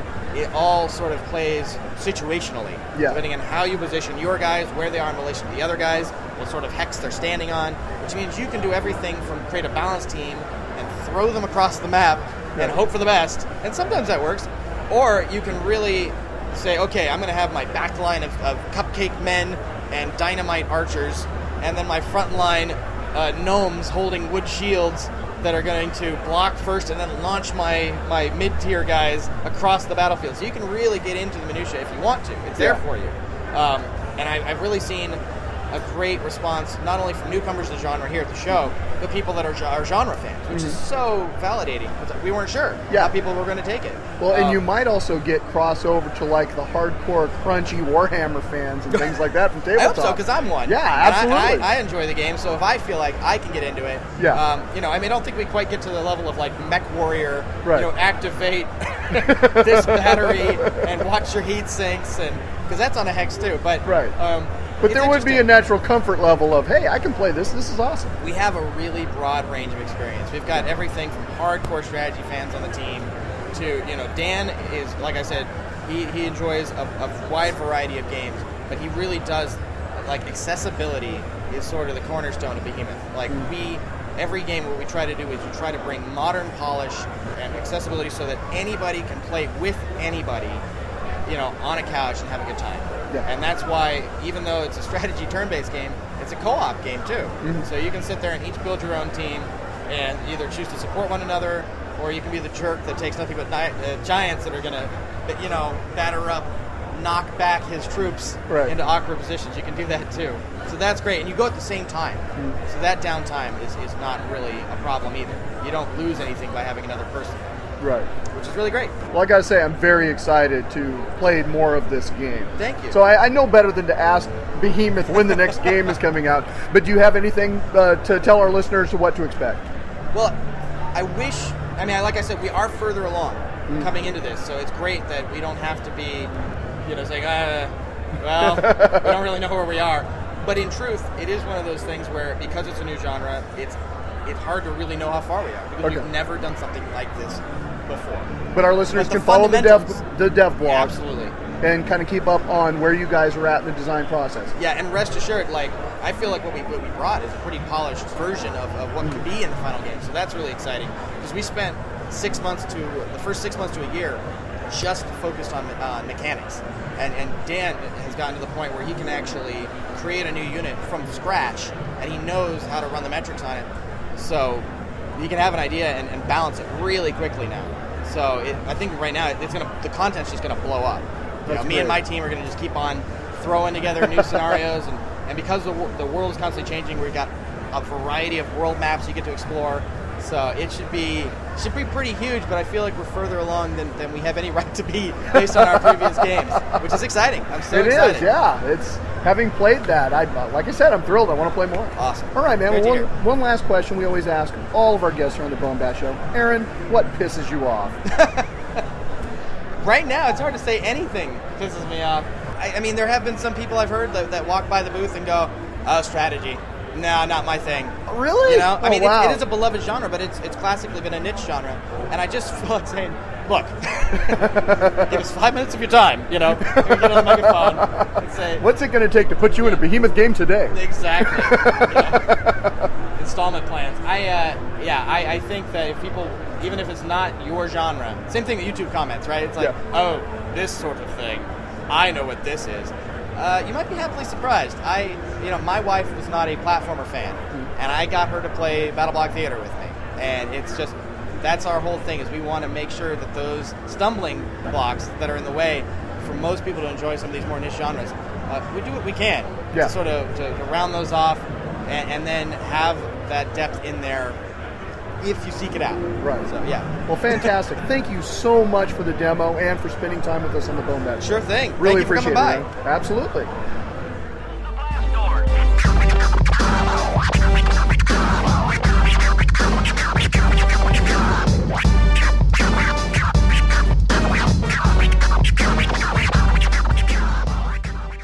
Once again, this is Steve from the BoneBat Show here at PAX 2014, and joining me now is Tim Lindsay from Exeviant Games. Yes, Exeviant Games. We're just here talking, just did a demo of Lichdom Battlemage, and I had a great time playing this game. This is a game you describe it, you kind of had me at Badass Mage. Yes, I think. Unmitigated Badass Mage experience. No mana bars, no cooldowns. Craft your spells the way you want, blow stuff up. Like I was telling you, I found it very cool that you're just immediately into the action. Absolutely. And that, not that we don't like that style of gaming, but there's so much now where you do some battle and then you spend a lot of time swapping stuff out and, messing around with, is this sword better than that sword? And with this, there's not a lot of that. You're just in the action, and then you can take a look and you can craft spells at really an exponential level, which will give you the ability to create some really OP builds, which I think is really cool. Yes, that's the goal with it all, is for players to be able to collect pieces so that they can craft spells that suit their own playstyle, and so that the experience is very much an expression of their creativity and cleverness with how they combo everything together. So it's very fast moving, very brisk, great graphics, and I liked there's kind of a Syrian, Middle Eastern, Ray Harryhausen kind of Jason the Argonauts feel to it, which I find really appealing as well. Yep. Our world has lots of different destinations, lots of different looks, and that's just a small peek into one of the strong regional aesthetics that we have. Very cool. So currently, tell us about, is the game available now? Yes, it was released Tuesday on Steam, actually. August awesome. 26th, so, Very cool, so our listeners can pick it up now. Right now, absolutely, yes. Fantastic. Was there anything else you'd like to tell our listeners about the game? Well, I guess we're super proud of it. It's actually the product of a 6-month Steam early access cycle where we interacted with the community every single day. The product that's playable right now is a product of our interaction with a small group of super invested, super badass players, and we're super proud of it. Well, I can't wait to play more. Absolutely. This is going to be a blast. And thank you to Dan for setting this up. I really appreciate it. And one last question we always ask all of our guests here on the BoneBat Show. Tim, what pisses you off? Empty coffee pots. Who ever drinks the last cup? I know, it doesn't You replace gotta it. make That a new guy. pot, right? Exactly. I mean, shouldn't that be just common knowledge by now? It should be. Just standard etiquette? You would think so, but it seems like at least once a week you walk in, the pot's just there burning, and there's no one in the anywhere around, so yes, that's what pisses me off. All right, well, where can we find your stuff? Okay, Xaviant.com, Lichdom.com. How do you spell that? So Xaviant.com. That's right. Okay. Lichdom.com, Lichdom.com. And search for that on Steam, right? You got it. Cool. Well, thank you so much again for joining us on the BoneBat Show. My pleasure.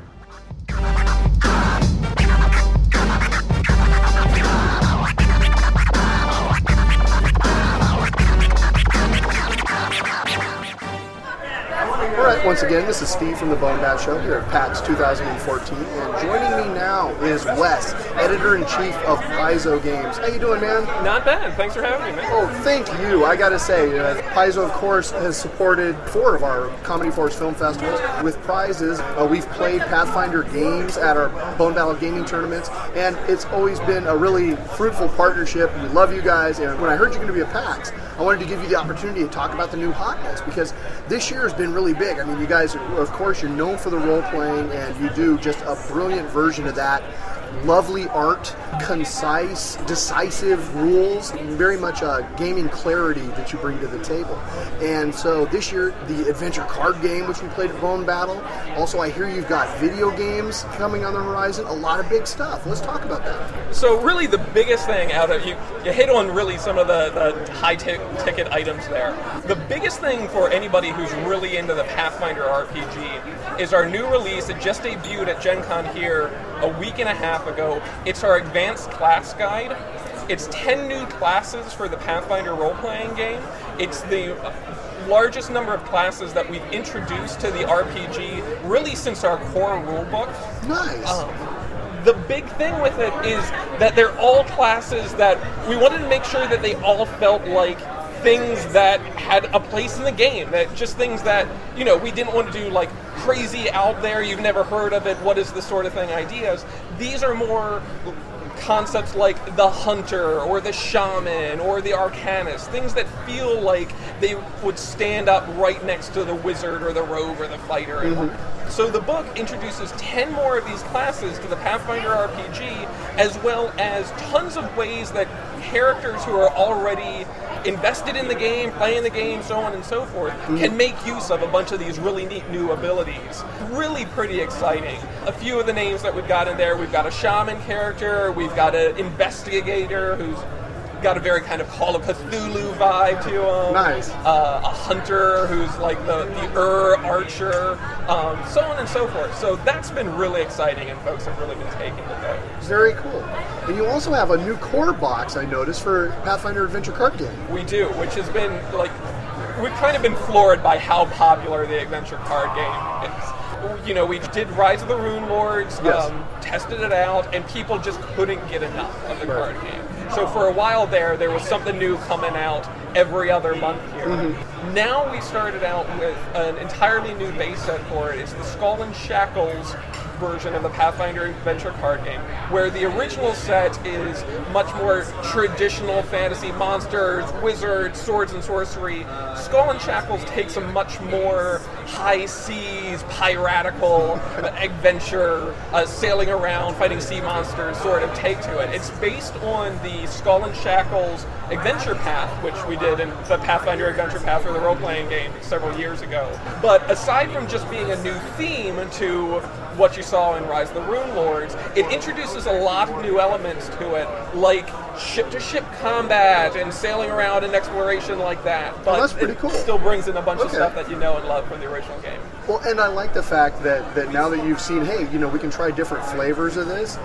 I'm thinking a horror version of the core game can't be too far behind. That would be awesome. Well, it's definitely on the table. We just announced what the next one's going to be at Gen Con. So we're going to be doing the Wrath of the Righteous version of the adventure card game here, which is much more Crusaders and the World Wound, which is our demon-infested area. So Okay. it's going back to some of the more traditional fantasy tropes, but it's also going to be introducing some more extreme elements to it. So Nice. Yeah, look forward to that.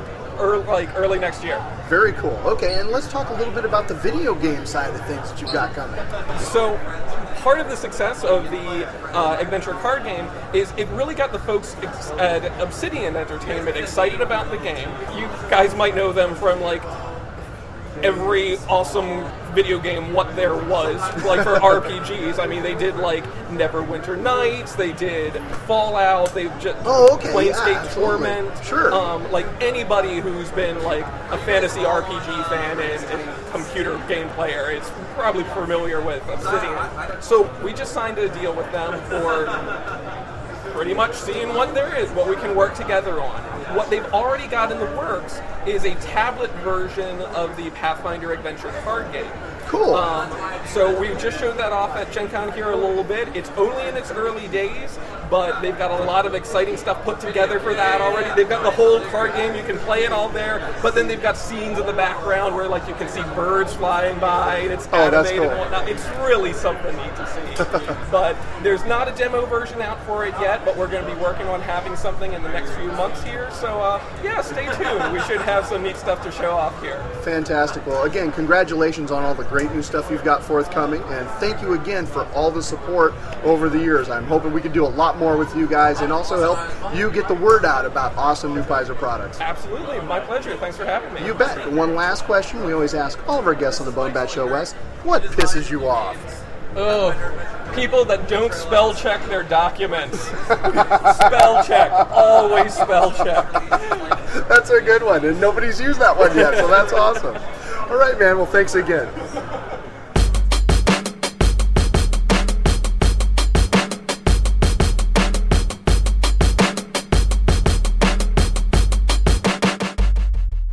All right, once again, Steve from the BoneBat Show here at PAX 2014, and joining me now is Karsten Boserol from 0 Point Software. Why we break games. Who is about to unleash a game called Interstellar Marines on the world. How you doing, man? I'm doing good. How are you? Very well. I'm having a great time at PAX. Me too. And I've had a chance to play a little bit of Interstellar Marine. On the show, we're big champions of independent game designers. And so when I saw what you guys had and the level of polish on the game, I wanted to talk to you. So tell our listeners a little bit about the game. Yeah, so actually we have been released for a while on early access, with a pre-alpha build, and we still consider ourselves being pre-alpha. But Interstellar Marines at its core is an immersive simulator, first person obviously, that's going to be heavily focusing on the co-op game mode, where you play with your friends and you be very tactical, you're moving in formation, maybe you put down suppressive fire, and you can do that in the beginning at least in a simulated training environment for the best of the best soldiers in the future's NATO, in this case called ITO. They just got the best soldiers in the world. They want to make the best soldiers become these Interstellar Marines that are supposed to be able to be inserted in space stations, spacecrafts on different planets, be the first ones to encounter a potential alien threat. So really a bunch of badasses. And it's built up in episodes or in campaigns. So the first one is the whole training, where you're constantly evaluated and you're pushed to the max, but you're shooting different kinds of enemies, combat robots that will attack you melee and with guns. There's going to be Titan Walkers. They're going to be genetically modified creatures. Those are like the finale of the training, and they will actually try to kill you. Or compared to where you're training against other soldiers or the robots, you're shooting taser rounds because you're not meant to kill. And but there's a big thing in the story. the chief scientist and the general one, they're not, completely clean, but they have their motives, and so you can't really blame them and all that. But at the end of training, you will really be put to the max as this Marine. And if you don't succeed, you will die. But that's the whole purpose, at least that's what these guys, they want. They want to have the best of the best. Those who survive, they're apparently the best ones. So once you complete all this, you go into the next campaign. That's why you go to space, or go to hostage rescues, or terrorist missions. I mean, all kinds of missions. And the story is going to take you further into space. And at some point, we're actually going to go back to Earth. Without spoiling too much, at some point you might even meet some, not little green men, but you probably know what I mean, some aliens. So very immersive game where you want to feel you live and breathe as this Marine. It's a first-person shooter. There's tons of first-person shooters out there, and they're all generic and all these things. So we have some small things where we really want to set ourselves apart. So you're forging this badass army. Yes. Now, clearly there must be a reason. Talk a little bit about the baddies that you're going to have to fight. Well, the iconic creature that we have shown, that's the land shark, or the shark dog, or all the funny names. I can't even pronounce I think it's a Conterata polymus, that's what it's called. And basically it's a genetic modified creature that you take the worst or the most fierce predators on Earth, put it all in one package, and you got a badass creature, right? And they're one of the main enemies you're going to be facing in the prologue. But these are they're created for training purposes. Those who survive an encounter with one of those, they're approved. I mean, if you're an Aliens fan, I'm not saying they're like the Aliens, but this game is going to be so brutal. It'll be that level of intensity. It's going to be that level of intensity, and it's going to be more brutal than any other co-op game you played out there, because we want the player to play the game. We don't want the game to carry the player through a mission. And when you're dead, there's no medic left to patch you up. You're dead, you're out of the game, and the three of your friends or two of your friends, they have to take care of it. So it's going to be brutal. Cool. Well, I'm really looking forward to playing more. Yep. So tell me, you said it's pre-alpha now. Yes. When can our listeners expect to purchase this game? Well, they can purchase it now on Steam Early Access. It's just important for us that they really know what Steam Early Access is all about. What they're getting. Exactly. Because it is a you're paying a very amount of money, which could, in many cases considered like a buying a full release game. But what is the price for the pre-alpha? Right now it's $17. Okay. And it's slowly going up in price as we add more content. And once we have added all the campaigns, the game is going to be just somewhere between $40 and $60. Okay. So it's going to be price is going to go up. So while you're on early access, the earlier you buy, the cheaper you get it. And you get full access to the whole game, all the expansions. Oh, nice. And that's, of course, it's a thank you for the players for supporting us, where we need the money the most right now when we need to develop it. Yeah. So they can get it right now. It's just important to really, look through the videos, check out the screenshots, ask the community members on the forums. They're really, really good at being objective about this. Okay. And they'll happily help you out make the right decision. So where can our listeners find more information about the game? On Steam Early Access. So go to Steam Early Access and look up Interstellar Marines, and you're on your way. Perfect. Okay. And Karsten, one last question we like to ask all our guests here on the BoneBat Show. What pisses you off? What pisses me off? Latency. It's actually because our game right now we don't have lag compensation, and it's sort of annoying our players a lot because there's no compensation and there's a bullet delay, and if you're not playing on a local server, like in your backyard server, it's gonna be hard. You have to lead your target a lot, and it's frustrating our players and the lag. And I feel the pain. It pisses me off. And I'm the head of the developers, and they're back at me saying, "We're doing everything we can." And I'm like, "Come on, you gotta do more." And they're like, "Come on, we also gotta sleep at some point." It's cool, but our fans they're in my throat, and but we're gonna get that. All right, man. Well, thanks for joining us on the show. Really appreciate it.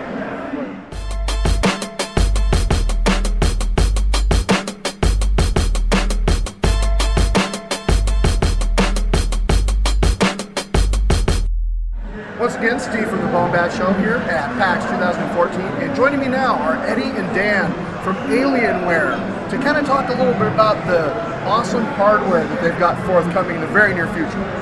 Absolutely. So we're really excited. For the first time in a long time, we brought back the Area 51, our flagship desktop. So this is like the gaming computer. Absolutely. It is the most powerful system we've ever had, and it was designed for the DIY community, for hardcore gamers, for folks who want the best of the best in a desktop gaming system. Okay. Now, there's lots of call-outs as far as the Area 51 is concerned, and I'll start with the technology, because the chassis is what it's really about. We actually partnered with Intel, and we unveiled their new Intel Haswell E family class processors, which come in 6 or 8 core processors. 8 core. 8 cores. That's right. And with hyper-threading, you can get 16 threads running off of one of those CPUs. Now, the magic goes beyond the CPU. With that platform, we've also introduced DDR4 memory, which can be had in up to 32 gigabytes and in quad channel. The system can support up to 3 full-length dual-wide graphics cards, either in AMD or NVIDIA. Essentially, we built the machine to support any kind of 4K gaming experience, all the way to a 12K gaming experience with a surround or iFinity setup. So the next generation of gaming is covered in then some. Absolutely. Now, I think a lot of the hardcore gamers, they expected us to be here and have this kind of performance. What they may not have expected was the new chassis. So our new chassis, which has been dubbed Triad, that's the code name for the actual design, was designed and developed over 2 main principles: best-in-class ergonomics and optimized thermal management. As part of the ergonomics story of the chassis, we made sure that a lot of the problems or a lot of the nuances of the traditional rectangular chassis were addressed. So if you look at the front I/O of the machine, all of these ports, including the optical drive, are facing me. I'm sitting on a chair, they're all facing me. If this were a rectangular chassis, I'd probably have to do one of these. Yeah, and climb down and reach around behind the back. Yeah. I don't have to do that. I'm way more comfortable. Right? If I had to look at the rear ports, this right here could be easily pulled back. Nice. You could pivot the system forward, and I could access any of these ports really easily. Nice. That's very different than your traditional rectangular chassis. The traditional rectangular chassis might have 1 to 2 inches between itself and the wall. So all the exhaust that's coming out of the rear, with the pyramid shape, just kind of gets trapped and trapped. Of course. And you'll have dust collecting over time, and it just gets really messy. It degrades your fans, which will rise and make the temperatures inside rise, hurting performance, hurting your components. The fact that it has a diagonal in the back allows air to escape with more freedom. That means less dust collecting over time. That means your fans are in better shape, and your internal components are happier overall. As somebody who, in the last 6 months, has had to take my PC apart and like re-gel the heat sink and shit, that totally speaks to me. I get where you're coming from. Yeah. So it's pretty exciting, but it's also terrifying because now I'm going to have to buy a new computer, Eddie. Oh, man. Well, hey, I mean, you can start saving because it won't be available until October, so you got some time. So I got some time. Okay, cool. Now, a lot of chassis designs, you'll notice getting into the box might not be so easy. Yeah, you're looking at 6 screws, 4 screws, something like that to get a panel off. Is that what you go through? Yeah, when you do it? Yeah. Man, well, check this out. I can do this with, I need a thumb. I guess I need 2 fingers. You need a thumb, right? So I can do this, and it's over. It's over. So Eddie just flipped a switch and the he side literally panel pushed a button and it popped off. It popped off. So I was able to remove the door with a cable-free toolless design. And what you see is a huge opening. That great big area. If you see this, circulation. That actual opening is gigantic. And we designed it that way intentionally. Now you'll notice that on this side, some pretty cool stuff going on in there, such as a liquid-cooled processor. That's a standard feature of the chassis. You'll notice on the bottom left, there's integrated wireless. That's an Intel-made 802.11 AC wireless. That's also a standard feature of the chassis. And all the way in the bottom left, that big box, that's a 1.5 kilowatt power supply with modular cables. So whether you buy a single graphics card option, a dual graphics card option, or a triple, because it has modular cables, you'll have a very clean setup inside. By having a clean setup inside, you're providing more airflow to the critical components. You'll notice that on this side, we don't have any storage drives. Okay. So that was done intentionally as well. The storage drives are on the other side of the system. Wow, okay. So on the other side, you could very comfortably support 2 solid-state drives and 3 traditional rotating magnetic drives. Wow. Now, it's not only cool to look at, but the fact that these parts are wired on the other side, again, means that you have less wires on the side where you have the most critical components. Right. Which is again a benefit that enables better airflow throughout the chassis. That's certainly impressive. So when again, for our listeners, does it come out? So it'll be available in October, and we'll start shipping in November. Okay, so you can start pre-ordering soon. We don't have a pre-order going on right now. Okay. You'll have to wait till it actually launches. Okay, in October. Yeah. All right, cool. Yeah. Well, like we were just talking, you know, I've got this huge, ridiculous Steam list of games now. Now, this is perfect for when I'm in my office, I'm in my man cave, and I want to play through that. But what if I want to take those games to the living room? Well, you should check out the Alienware Alpha, which actually does have a pre-order right now, and Dan can tell you a little bit about that. All right, yeah, so the Alienware Alpha was basically the result of customer feedback. So basically, Alienware for years has been hearing from customers that they wanted some way to play their PC games in the living room. It's been difficult thus far. UI has been a challenge from Windows to Linux, anything you might want to run from an operating system.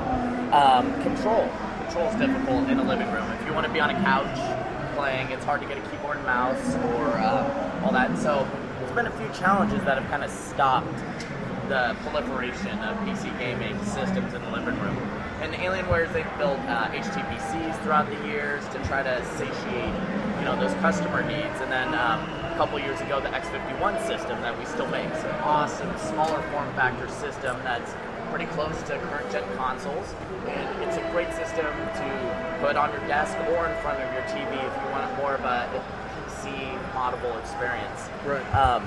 We've kind of taken those learnings throughout the years and spent about 3 years roughly working on the alpha. And so this was the purpose designed to go in your living room, and not only go in your living room, but look good and perform in your living room. Cool. So the thermal envelopes that they targeted was to target 1080p, high settings on your titles for television, but also be thermally efficient enough to sit inside a component rack under your television, on top of your DVR, where there's not as much airflow.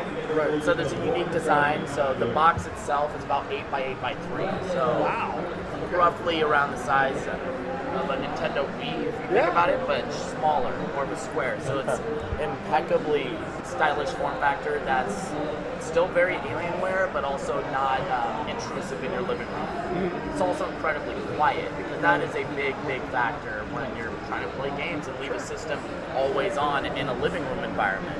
You don't want your significant other complaining, what is that whining when I'm watching TV shows? And so that is one of the other factors. So it has a cooling system that basically pulls air in from the bottom surrounding the chassis that's standing on rubber feet, and it vents out the back.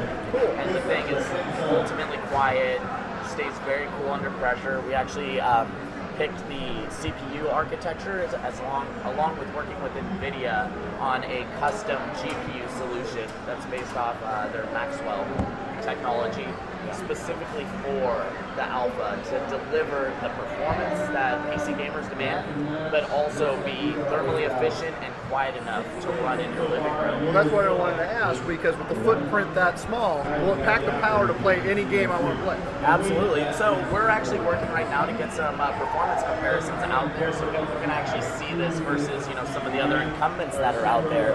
But right now, I think in our booth, we have Metro Redux, which was just upgraded to basically take advantage of all the new GPU capabilities nowadays. And you can play all these games on high settings. We've played AAA titles down to the indies, and that's another big point of Steam and their big picture mode, also their library. And one of the main reasons that we designed the system was to open up this huge collection of amazing indie titles that are being developed, and a lot of gamers don't even know about it. Yeah. Especially if you're in your living room and you're playing console primarily, you may not have heard of Broforce or Gauntlet. Which is a lot of fun. A lot of fun. We were actually just playing Street Fighter, and another part that makes this interesting is a lot of PC gamers don't even know that there are titles that you can hook up multiple controllers and play co-op games with your friends next to you on the same PC. And so we have titles like Gauntlet that we've been showing off where 4 people can grab a controller. Payday, you can do the same. You're playing Street Fighter against each other. And so those are experiences that you don't really get sitting at your computer desk. Right. And so that's really where this is targeted, really expose people to those indie titles. Steam itself offers tremendous value in terms of the games that you can purchase, the sales. It's all about the games. Yeah. People play games. They don't play devices. Yeah. What's funny, this is the 3rd time this PAX I've heard somebody mention Broforce, and I'm not familiar with it, so I gotta look that up. Oh, dude, we have a couch set up It's out a there. blast. We'll go play some. Okay, we'll go check together. that out. It's like an 8-bit game, but it's so much fun. Cool. So when are you thinking that the alpha will be available for our listeners? So the alpha is actually available to pre-order now. So Nice. you can go online. It starts at $5.49, and that config is the one that we're running out there. You can have fun, play with your friends. It's more than performant enough for your living room. And we expect to be shipping around the holiday season this year. Nice. Very cool. Okay. So one final question. We always ask all of our guests on the BoneBat Show. Dan, Eddie, what pisses you off? Man, should I go first? Mine's pretty mild. I live in San Francisco, so rent prices in San Francisco piss me off. All right. It's terrible. Absolutely terrible. I live in sunny and beautiful Miami, but we do have traffic issues, and the one thing that really pisses me off is when people don't use their turning signals. I mean, seriously, WTF. Come on. He rides bikes. Use your turning You signals. ride bikes? Oh, yeah. I'm a triathlete, yes. Yeah, that's a danger, man, because you don't know, and they don't look. That's right. And for those of you who can't see, Eddie also looks like Xerxes. He has an impeccable beard. You know, if you're going to go that route, I prefer Leonidas. Oh, there we go. Nice. All right, gentlemen. Well, thank you so much for sharing the newest stuff from Alienware here on the BoneBat Show. I really appreciate your time. Sounds good. Thanks for coming by. Thank you. All right, and we're back. I hope you enjoyed the interviews from Saturday. Additionally, on Saturday, I also played a couple of other games. You may have heard of a little game called Borderlands. I have heard of that little game. Well, I got to play the pre-sequel to Borderlands, which Did is you coming shoot out a billion on guns?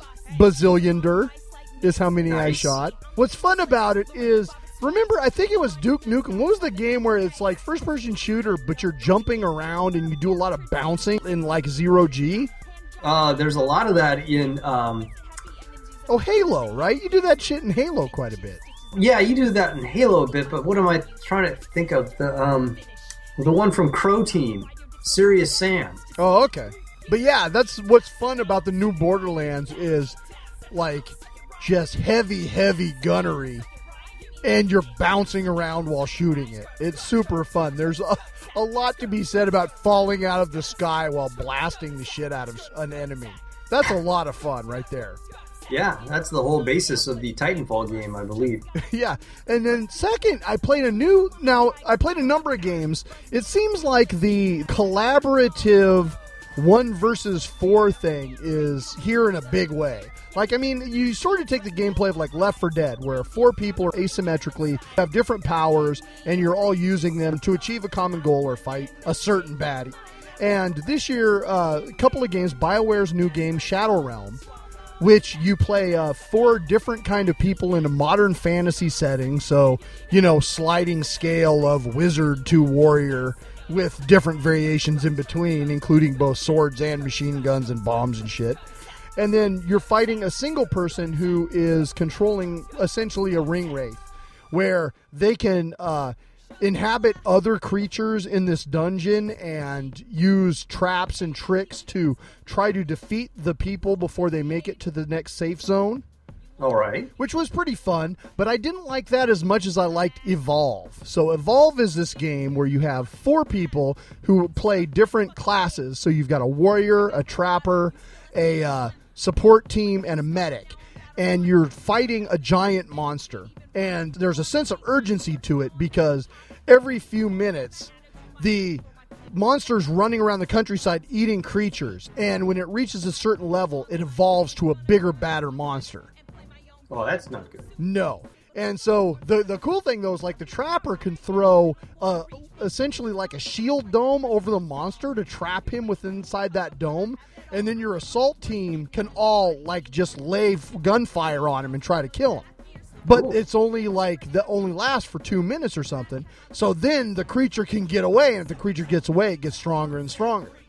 And it was really fun. I got to play with a group of strangers, and it was really a cool game. Like you're running along and you're talking to each other. Okay, we got to track down the monster. It leaves like these glowing radioactive footprints as it runs away. Some of the monsters can fly. Some of them are earthbound.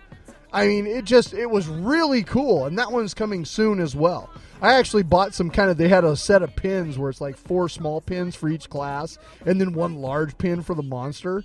I never buy stuff like that, but I just thought those are badass pins. And so I picked those up. But Evolve looks like it's a lot of fun. I'm definitely buying that one. You're going to go broke. Oh, I know. Yeah, there's at least 4 AAA games. Not even talking about the stuff like Darkest Dungeon, which is just done. That was maybe the most fun game I played the whole time. The minute that's available on Steam, I'm snapping that up. Wow. Anyway, then finally on Saturday, to close things out, I attended the Acquisitions Incorporated live Dungeons & Dragons thing with Jerry and Mike from Penny Arcade, also Scott Kurtz, Patrick Rothfuss was there, and Morgan Webb rounding out the crew. Again, that was a great time. So much fun. That was always an entertaining show. The guy that they have to play the DM, Chris Perkins, is really amazing. And, you know, if anybody ever told you that they were going to watch live D&D, that might not sound very fun. But it really is a great live act. I don't know how. It's almost magical that it's as entertaining as it is. Definitely, you can actually watch the whole thing now. The video is available live. I think it's on the Dungeons & Dragons website, so you can check it out. I guarantee you watch one of them, you're going to want to go back and watch the other ones because they're just that funny. They're really entertaining. One of the funniest things was Patrick Rothfuss. So he's the author of Name of the Wind and Wise Man's Fear. You remember I've reviewed those books on the show before. We've talked about them before. He's playing this character, and man, he caught a raft of shit. There's at one point he does a bit of daring do, and the DM Chris Perkins goes, "Well played. Well, because of your daring do, I am going to grant you an inspiration." And Scott Kurtz says, "Yeah, maybe you can use that to finish your book." That's funny. Which was, it was great. And then a little later, he gets asked a question, and he stops for a moment, and he goes, "I have no words." And Chris Perkins goes, "New York Times bestselling author, folks." So it was just great. They kept taking shots at him. I was cracking up. Totally funny. A lot of maybe inside baseball humor for people who read, but it was still pretty darn cool. Those readers. All right, well, that was pretty much my Saturday at PAX. Why don't we check out a tune? This is one from 9K1, SHUBZILLA's side project with Bill Beats and Lex Lingo. This is appropriately enough for the state of Washington. Puff, puff, pass. Got my home.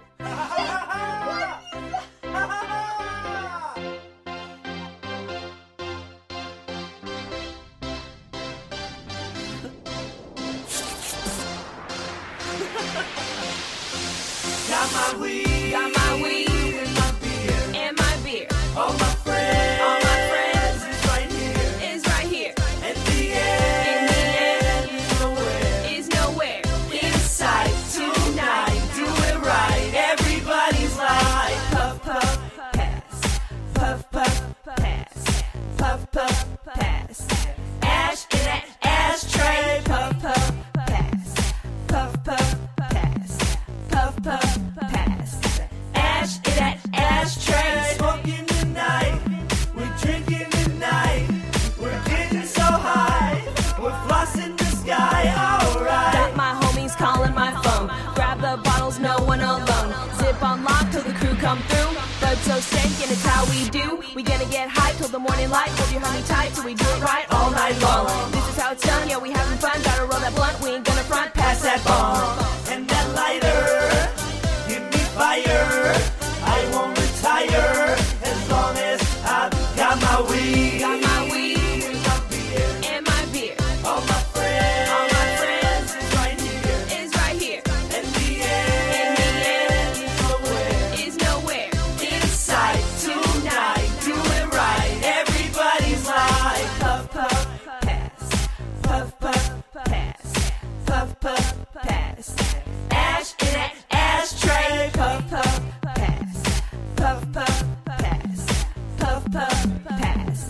Ash in that ashtray. Cheech and we chongo and reload the bong, 'cause we're singing this song as we party, party. So come chill, the fam's all here. Pass by quick with a case of beer. Doors unlocked and we got a lot to do. The night is young, we got nothing to lose. Get another case, need a drink to chase. Have a liquor race up and down this place till we're done. You coming my way, everybody stay. We about to play, puff and grin away, dust till dawn. Yeah, we on, but we ain't sleeping, no. Yeah, we on one, and it's a creeper, so pass me a lighter.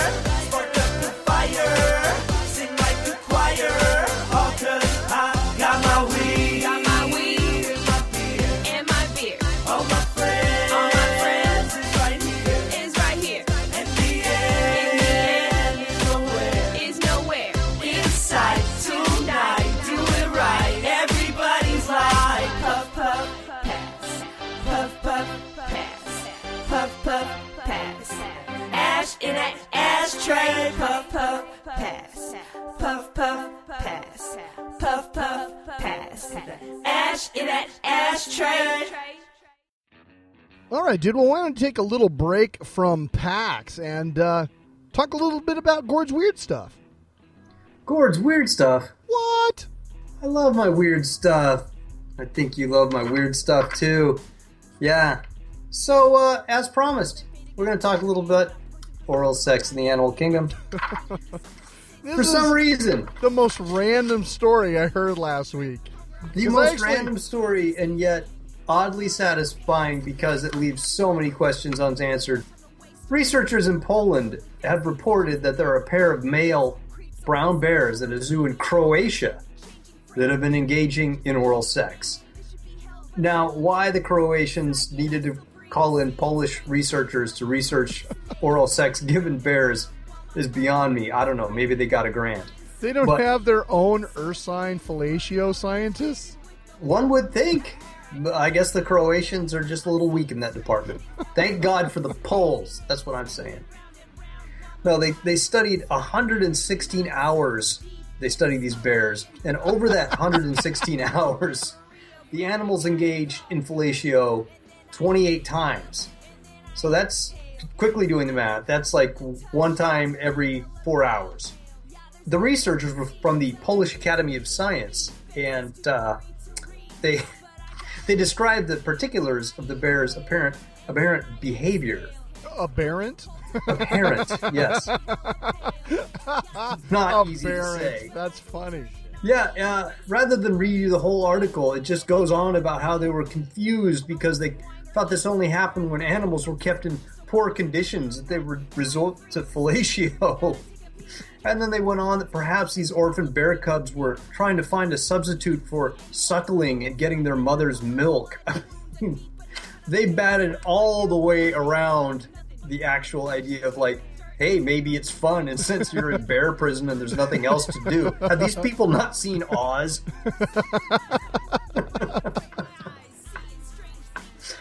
I don't know, man. I am tempted to go to zoos throughout the world and just check out how much bear-on-bear fellatio there is going on worldwide. Maybe I can get a grant. Maybe. Well, did they check the calendar? Was it salmon and blowjob day? When you're a bear, every day is salmon and blowjob day. They did note that it has been documented in other animals. They're primates, goats, sheep, cheetahs, and of course, everyone knows, the short-nosed fruit bat. Really? Yes, they all have bats. Various genital-stimulating autofellatio, masturbation-y fellatio behaviors, according to science in Poland. Was that 2 fellatios? I think you revisited. Why stop fellatio. with 1? That's the fellatio motto, if you're unfamiliar. Why fellatio needs a motto is beyond me, let alone a spokesman. Let alone the bear spokesman. A spokesbear, like maybe Yogi Bear, or maybe like, I don't know, Smokey Bear moonlighting. Only you can prevent blue balls. Oh, shit. That's Gord's weird stuff. I can't remember. Is it weird shit or weird stuff? It changes depending on the audience. All right, well, why don't we listen to another tune? Sure. This is SHUBZILLA and Borrowed Love.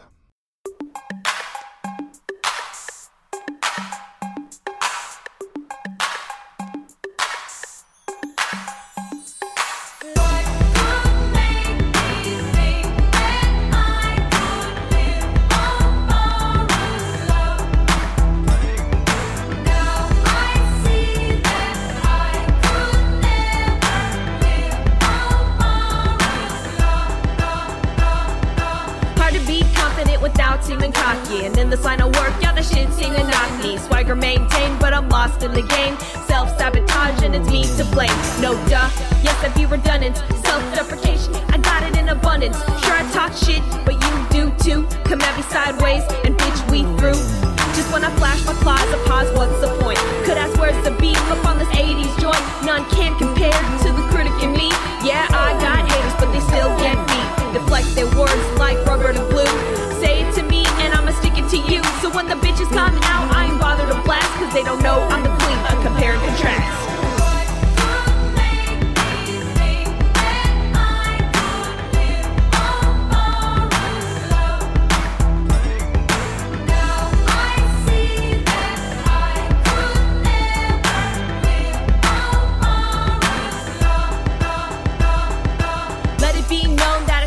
Productive, but all the self-talk hella sound destructive. Did it again, I really hate it when I got a second guess, cause I got it in my head. Can't stop, I just want perfection. When it comes to me, there ain't no exception. Sure, I talk big, but you would too. Take another stab, it easy to do. But when I dropped my pen again, lost my thought. Yeah, I had a dope rhyme, but I'm guessing not. Should've kept my ass at a 9 to 5, but it's all worth the struggle when I hit the stage live. Is it keeping it real? If I'm lying to a crowd when they chanting my name, but I don't hear a sound, I'ma shut the talk off to get my mind right. Fuck the voices in my head, cause I'm still hella tight.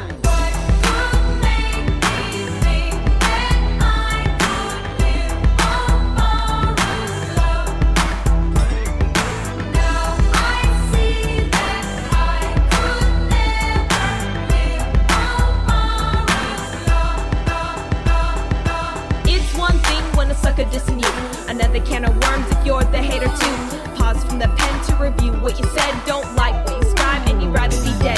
Self-doubt, killing my expression. Try to fight it back, changing my perception. Still I go on, do what I do. I can't stop now, got much to prove. So despite my plight, I write, wallow and wail. Can't keep saying no when my thoughts set sail. Try to hold me back and I'm fighting inside to spit the words from the page as I let the beat ride. With every bar wrote and each song done, if I finish it all, then the war is won. Behind every thread of floss is a rapper in doubt, but the challenge to us is that you never find out.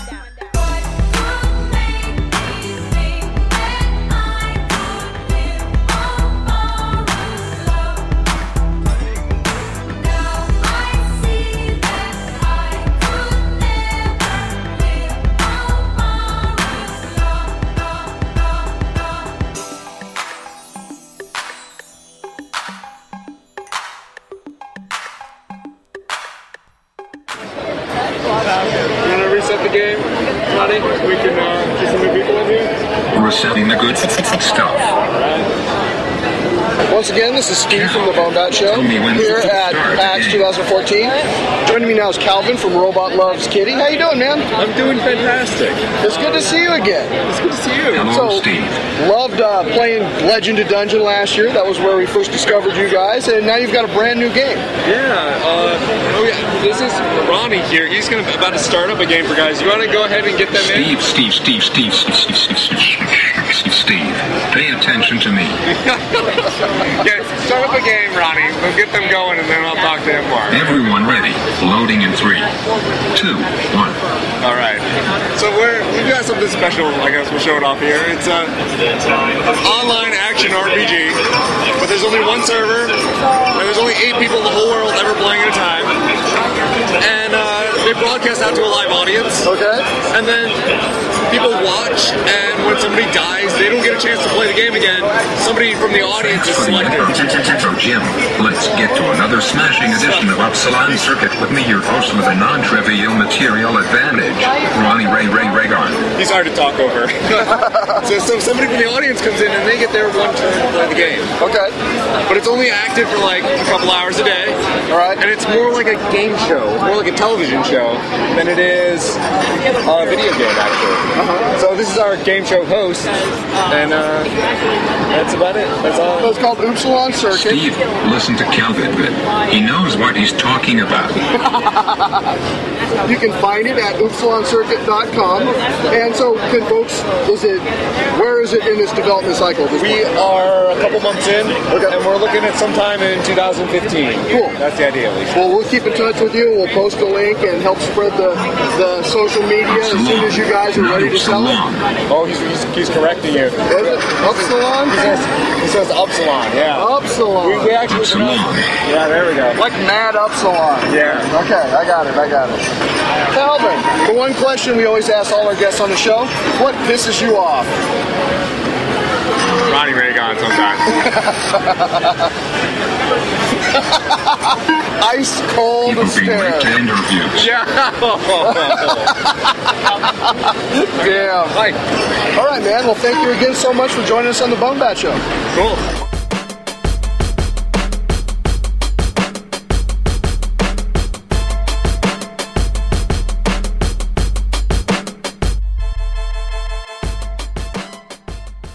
All right, once again, this is Steve at PAX 2014, and joining me now is Troy, who's the community manager for Motiga, the creators of a brand new game that's going to be coming out soon called Gigantic. How you doing, Troy? I'm doing so good. Thank you so much for joining me on the show. Now, you folks may not know this, but Motiga was the sponsors of the show at the Lo-Fi on Friday night, featuring Mega Ran, featuring Kirby Crackle, featuring Death Star, featuring this episode's musical guest, SHUBZILLA. And so it's really an honor to have you on the show to talk a little bit about your game. Hey, thanks so much. And that party was awesome. It was. We packed the Lo-Fi, and all of the artists you just named were fantastic. I mean, all great music, free beer, sponsored by Motiga. I mean, unbeatable. Yeah, it was a good time. I did partake of a lot of the brew because I had to go up on stage a lot. So what better time to be hammered than when you got to get Well, up you know, on stage. giving away prizes is thirsty work. It is thirsty work. It is. So tell our listeners a little bit about Gigantic. I will. Gigantic, developed by Bellevue developers, so we're hometown folks. We are creating a 5v5 online combat game. A lot of people are trying to pin us down into what our genre is. So what we've been doing is letting people play and then asking them to tell us, because we don't feel like it fits the definition of a MOBA that's sort of in the zeitgeist right now. Yeah. We've got a lot of verticality. Our characters are our heroes are very different. It is hard to pin down, but it's hella fun to play. It's a lot of fun. And I'm not shilling, I'm just saying. Yeah. I like a very combat-heavy game, I like the soft colors of the art, and it feels refreshing when you're playing it, even though you're trying to kill the shit out of the opponents. Absolutely, and that's why we made it that way, because we just didn't want to have a game where, so it was all bleak and dark and blood splatters and all of that. I mean, there's still a lot of ass-kicking going on, don't get me wrong, but it's done in a way that doesn't make you feel so bad when you get your ass handed to you. Absolutely, which we did good. Our team won, so I enjoyed playing the demo, and I'm usually the weight around people's necks when it comes to PvP, so I do my best. So I try to take orders well. You and me both, brother. So we're actually right now entering alpha. People who want to sign up can go visit gogigantic.com, sign up for alpha there. We're adding people by the bucket load, and so we're also going to be doing a lot of local Seattle events. Cool. Our goal is to take over local bars and have folks come and play, serve local beer, have local entertainers, do that kind of thing, because it's really important to us, because we're local too. Yeah, That sounds like a great time. Yeah. Now, talk a little bit about, you guys were also sponsoring the event at the Lo-Fi because you had a cause to talk about, Able Gamers, which very important thing. So let's talk a little bit about that. So the Able Gamers Foundation has been near and dear to my heart. Actually, it was at PAX that I had this experience where I was running a booth on the show floor, and a gentleman in a wheelchair came up and couldn't play the game that I was showing, and it struck me like a bolt of lightning. I was like deeply offended that I had not thought of this. Yeah. Disabled gamers make up a large portion of gamers.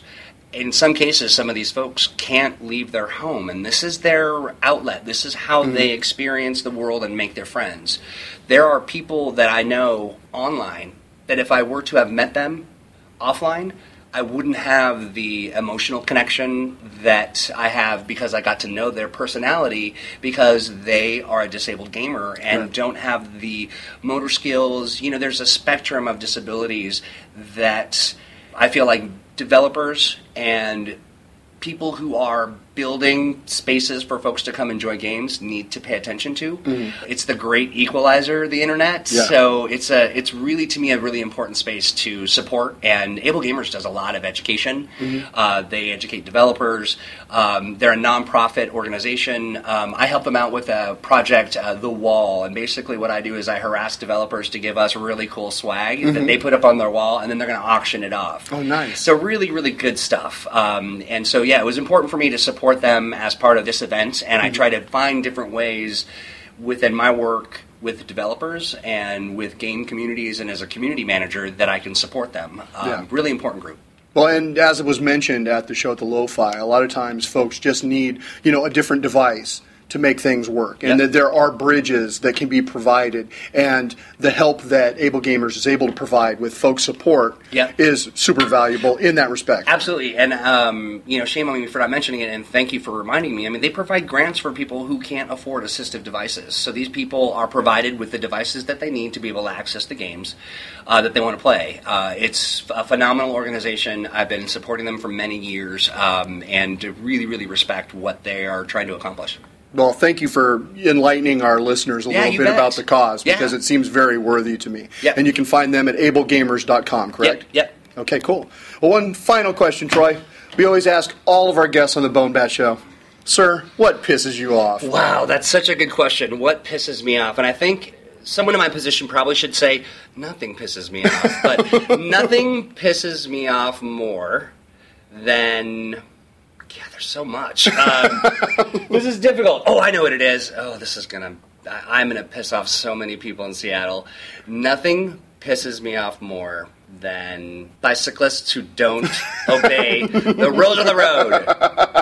You either are a car or you're a pedestrian. Yes. Pick one and stick to it. It's especially important given how, safety and all that stuff is crucial. Being trolled on the road by a bicyclist is not fun for the driver. No, so. I would not think so. Yeah. All right, there you man. go. Well, thank you so much for joining us on the BoneBat Show, and best of luck with Gigantic. Thank you for having me, my friend. I really appreciate it. Do you have a date when Gigantic's going to go live, or is it going to be, you said alpha? We're in alpha right now. Watch the BoneBat Show page links, and we'll be sure and tell folks as soon as there's news. Yeah, absolutely. Okay, great. All right. Thank you, my friend. Thank you.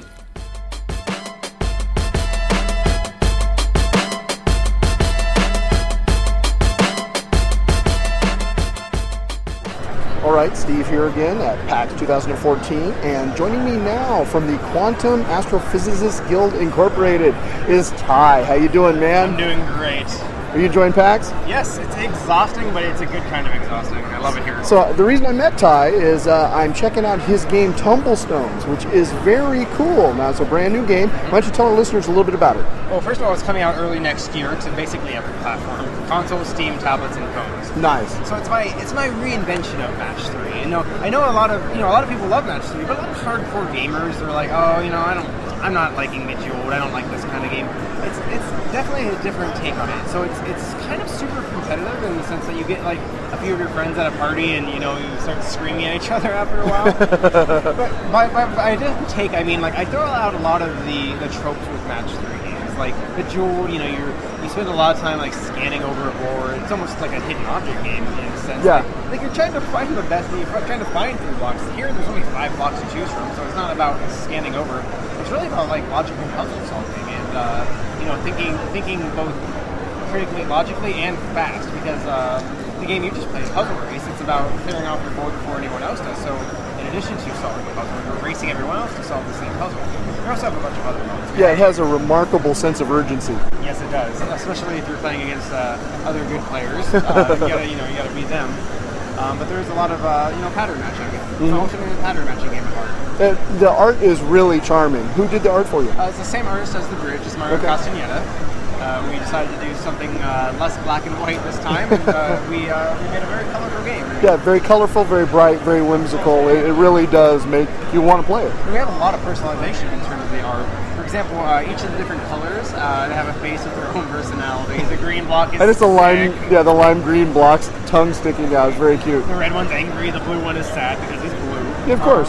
Stuff like that. And we also have each player can choose their own like character. They don't actually do anything. You can be like the Sausage King of Chicago or the Ice Queen. Each comes with their own board, their own background. So all that art's unique. If you have one character that you really like, you can always pick that character, and everyone, if you're super good, that background will always be your background. Like, oh, I'm playing against Ty, it's always the Sausage's background, but stuff like that. And so, there's a lot of artwork in the game, and a lot of, ways to have a lot of different art content, a lot of personalization. Mm-hmm. Cool. Just a little flair to make it extra special for you. So when do you expect it to come out? I'm estimating February, March, no guarantees, no lockdown dates, but we're working to bring it everywhere all at the same time. Okay. So that means, your Xbox, your PlayStation, Steam for PC, Mac, and Linux, iPad, Android, whatever phone you have, everywhere. Very cool. All right, Ty. Well, one last question we always ask all of our guests on the BoneBat Show. Ty, what pisses you off? Oh, man. I get pissed off when people come down, they start mashing buttons on Tumblestone, and they go away like, I didn't get it. Like, you want to let me explain to you? No. No, I don't like it. I gotta admit, fair and square, like it took me a second to kind of see the nuance of it. It has to grow on you. Yeah, it really does. Even it just like it clicked after about 2 minutes. I was like, oh, okay, honestly, there it is. There's the answer, and then you get in that mindset. Yeah, honestly, and I think with any puzzle game, absolutely, yeah. Obviously, any game you're not going to pick it up unless it's a clone of another game. Who the hell wants to play that? Right. It's a brand new concept. So you have to learn it, but it only takes 3 or 4 rounds, 3 or 4 minutes. It's not a big deal. And once you get it, it goes on you right away. And once you get it, you absolutely get it, and it just starts sinking into you. And you got to be careful because sometimes it'll dig in your claws and never let you go. That's kind of it's good, kind of addicting. Very cool. So where can our listeners find your game?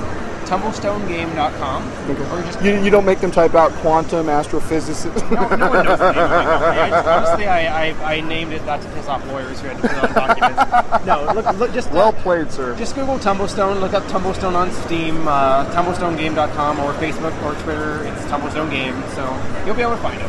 Fantastic. Well, thank you so much for joining us on the BoneBat Show. Thank you.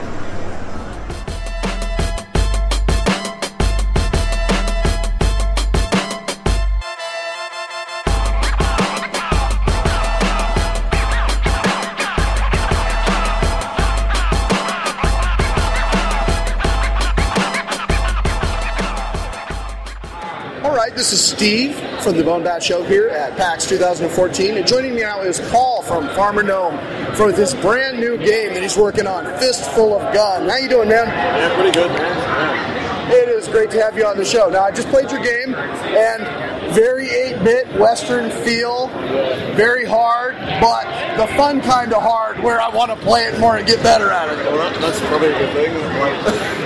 Thanks for saying that. Like, it's pretty cool to get this feedback and stuff, and like I don't think I'll ever get this sort of score of feedback again. Yeah, the reception's been really good. Well, one of the interesting things about it is that it is a PC game, but you can play using a controller, a keyboard, or a mouse, different characters, which is pretty cool. Yeah, it's definitely, I mean, it hasn't been done before to my knowledge, and it's pretty unique, Yeah, I guess all the characters are quite different. Like they all use a different input device and they all have different controls. It's probably not good game design or anything, but I don't know. I kind of think it's fun. You know what I mean? Yeah, absolutely. What was it that made you want to build this game? Are you like a big Clint Eastwood fan, or? Well, okay, there's that definitely, but mechanically it was like a while ago I got my first joypad when I was broke, and I was just over the moon. I'm like, yeah, multiplayer game time, and my mates came around. It kind of sucked, to be honest, because whoever had the joypad was just the bomb, and everybody else was crammed on the keyboard. Like sharing controls and shit like that. So I'm like, you know, it'd be cool if like we could use more devices. So I started, brainstorming ideas to make a game that could be controlled with like a mouse, and then it got more ridiculous than that. I went way too far. I went like a MIDI keyboard, and then my driving wheel, and like by the end of it, I kind of refined it back because the MIDI keyboard and the driving wheel were just kind of more gimmicky than game. Yeah. So yeah, that's kind of how it started, and then I just released it for free online, and people liked it, and I just kept working on it, I guess. Although the MIDI keyboard would have been awesome because you could have the player piano in there. Yeah. I was gonna have like a Gatling gun and a piano, like a bard type character on it, like like you buff everybody, but also like I was gonna do you could assign it to a different side of the screen. You could fire like volleys of things based on the keys. So it's kind of like you press the one on the left and it fires from the left side of the screen, something, and you play like different tunes to basically kill the enemies. So that was the idea, but it didn't really make the cut just because it was way too gimmicky. Yeah, sure. Well, that's one of the things I want to tell the listeners, that although it has like the Western palette and art style in an 8-bit game, it kind of reminded me of Robotron because shit gets hairy fast, and you are just dodging between a ton of fire, trying to fire and reload as quickly as you can. It's really fun stuff. It's almost like bullet hell, like towards when the levels get more extreme, you know, like it's just like bullet patterns everywhere, and you're just dodging shit. Yeah, so I guess like there's no real one inspiration, but like lots of games are like that have elements I like. You know, I tried to fit it in this. You know, like within reason. I didn't put there's nothing super crazy beyond the controls, basically. So you're thinking this will be a Steam release maybe middle of next year? Yeah, that's around like quarter 2, 2015. It's on Steam right now. It's just there's no like buy or download or whatever. I mean, you can add it to your wish list if you really want. Yeah, that's about it, really. I mean, cool. I don't foresee it like going over schedule or anything. Okay. I still got to do the story mode. That's about it. Cool. Well, I'll definitely point our listeners there when the final game's released. But of course, check now on Steam. Where can we find your stuff online? Farmandgnome.com. Very cool. That's pretty easy to. That's easy enough. Yeah. So that's where all my games are. Like most of my games before this were like kind of loot and bear games. So I made like little 48-hour games. Like I made Steven Seagal, the first ever Steven Seagal game, the first ever released Steven Seagal game. So it was one on the Super Nintendo. Like all sorts of weird shit. Nothing really like that you'd want to play, but if someone likes it, then send me an email or follow me on Twitter and say you liked it. Very cool. All right, man. Well, last question. We always ask all of our guests on the BoneBat Show, Paul, what pisses you off? Drama in games. Like I hate it when like games get attention because they've got like shit that isn't related to like gameplay. It's gender issues or whatever, social justice. I just can't deal with that. So that fucks me off. All right, man. Well, thank you so much for joining us on the show, and best of luck with the game. All right, man. Cheers. Thanks.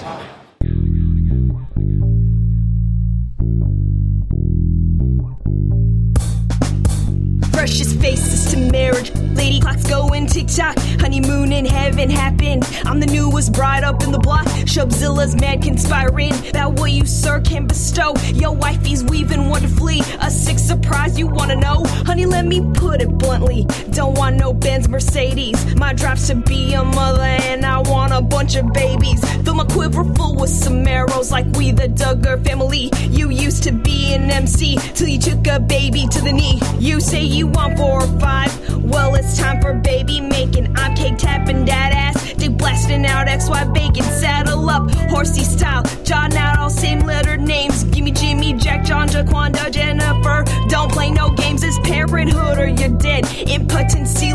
doom. New mama time is ahead, and I want those babies real soon. Let me work to rev yo engine. We'll be expecting by June. Bunny hop onto your fat dick. Don't quit, fill me up till you're through. I want a baby. I want a baby.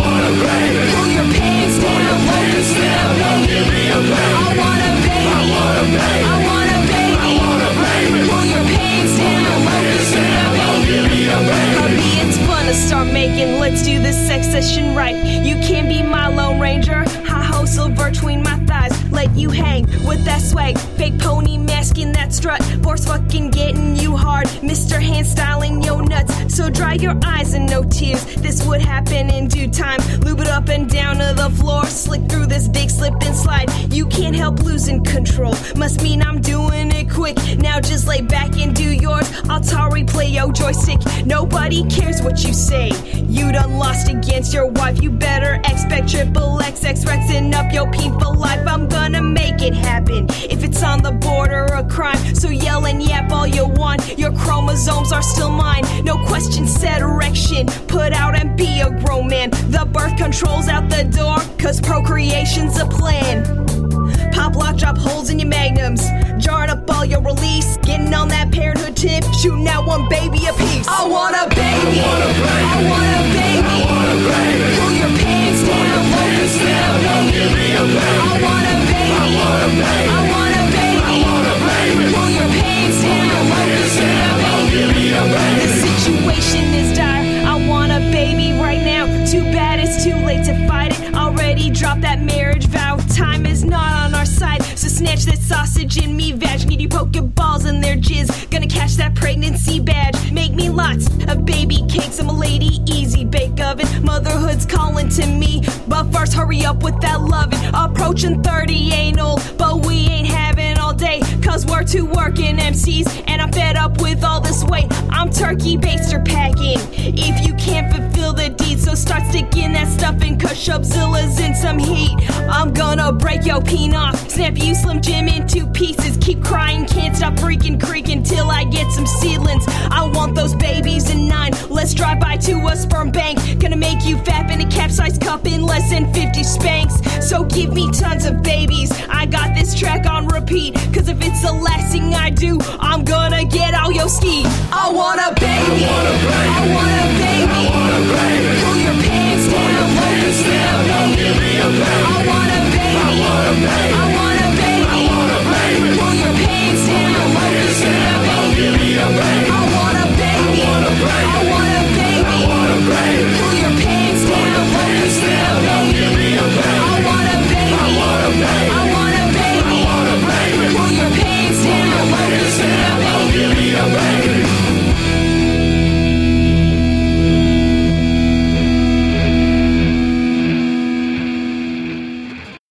All right. Well, you just heard my final round of interviews. Of course, Robot Loves Kitty and the interview for Upsilon Circuit, the brand new game from the folks who gave you The Legend of Dungeon. Also, a small independent game called Tumblestones, which we have an interview for that, too. That's also what I call my underwear. Tumblestones? Yeah. That's my underwear's loose. You're getting quicker. No, you're not. Also, on Sunday at PAX, I got to play a game called Gigantic from Motiga. Have you heard of this one? No. So it's kind of like I guess they're calling them MOBAs, like League of Legends, where you're kind of fighting across a field against another team. Yeah. But it's a first-person shooter of that. So you are running around this really colorful, cartoony, almost Disney-esque landscape. And then as you're fighting, you know, each of your teammates have different powers. And as you're fighting, if you get enough kills, you empower this gigantic Titan on your side to go across the screen and fight the enemy Titan. And if you defeat the enemy Titan, your team wins. Yay! And it's a 5-on-5 game where I had a chance to play with 10 people playing.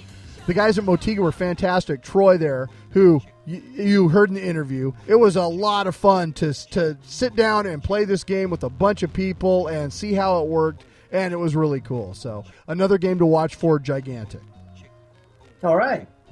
So, dude, I actually have a box of stuff here for you. I got, like, all the swag from wargaming.com because I told anybody who'd listen, hey, man, my co-host, power user of World of Tanks. Send me my box. Guy won't shut up about your game. Please give him free shit.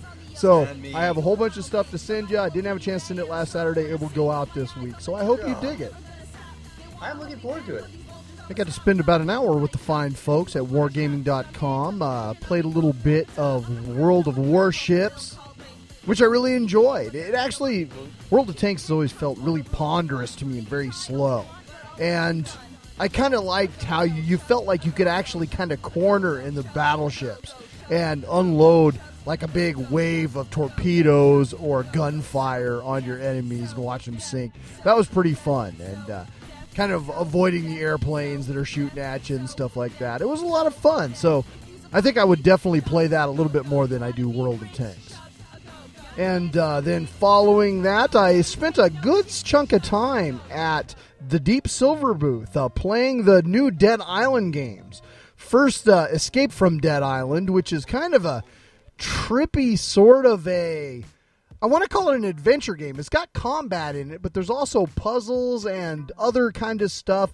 It's not quite the same as the regular Dead Island, although I did play Dead Island 2 as well. Have you seen the trailer for that? No. Oh my God, it is so great.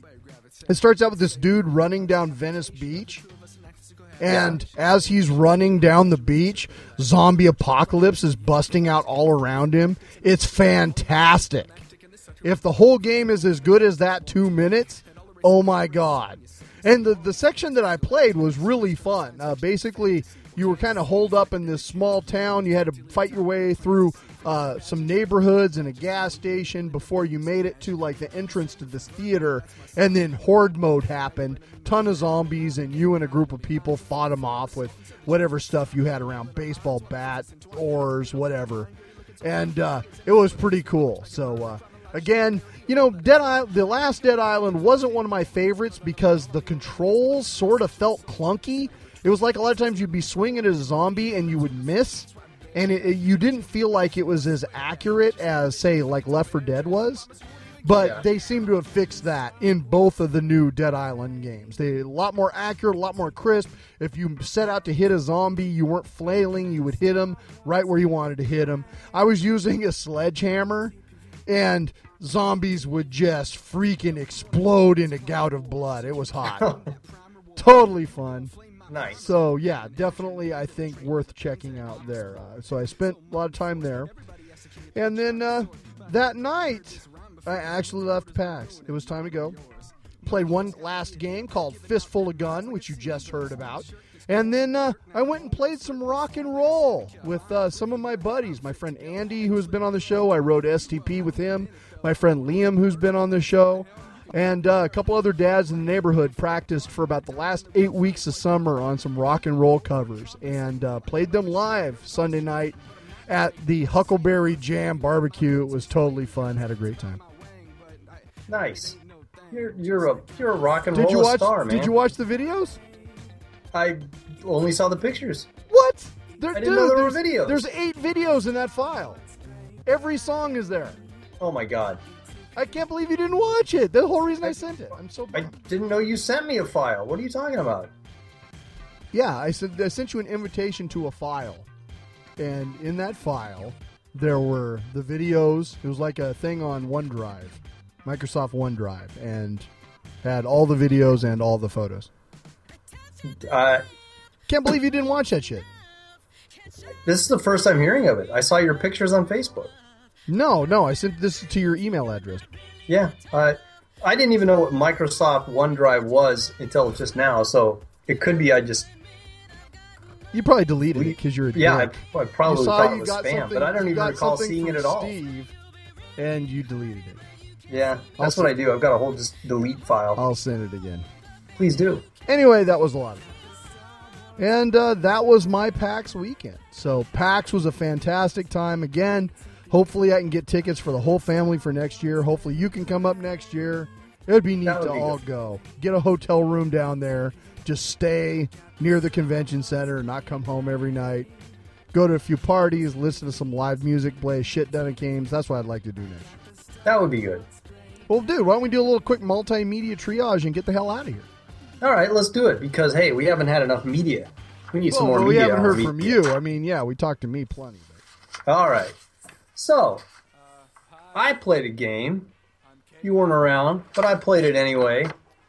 It's a multiplayer game at its best called Monaco. Have you played this? No, but it's free on Xbox Live right Free now, on and Xbox I need to download that shit. Now, is it multiplayer? Yeah. Nice. There's a and it's single like player heists, mode. right? You can like rob stuff? Yeah. It's a very smart little 16-bit looking game where you play one of 4 characters and you can play in a party of up to 4, local or online. And it's just, each character has different ability. It's like one part Gauntlet, one part Pac-Man, I guess. One part The Usual Suspects. Usual Suspects are like Ocean's 11. That too.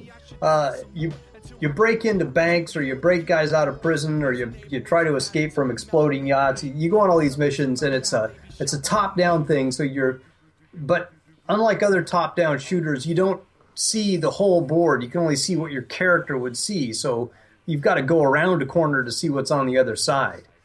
And the abilities, each guy's got a special ability. They can be like, you're good at knocking out the guards from behind.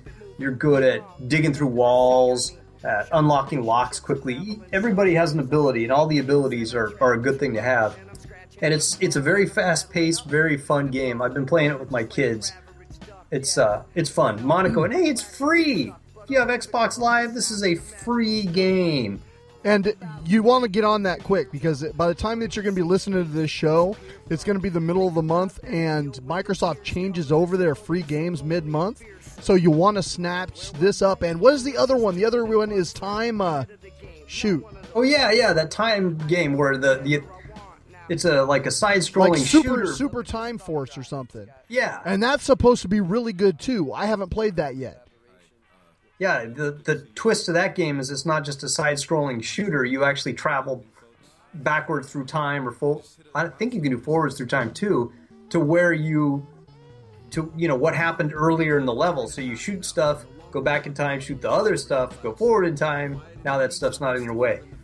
Yeah, that's the way I understand it. Kind of like Braid, but with a combat mechanic mixed in with it. Yeah, side-scrolling combat mechanic. Yeah. Speaking of side-scrollers, you know what everybody was talking about at PAX? A game called Broforce. Have you seen this game? I saw some of the stuff that was being developed for it. Really? That's fun? Yeah, everybody was talking about it. Like, from people who just play to, like, the Alienware guys were talking about it. Really? Yeah, everybody, I say, hey, what have you played? Oh, I played this, play that. What about Broforce? Broforce, really? Because it just kept popping up. So I ended up playing with the guys at the Alienware booth, and it's kind of fun. Like, it's a side-scrolling shoot-'em-up, kind of like Contra, that type of thing. Yeah. But it's a beat-'em-up, though, not a shoot-'em-up, right? Yeah, but you're beating and shooting. You got guns. Okay. But if you die, you come back as a different person, and it's like...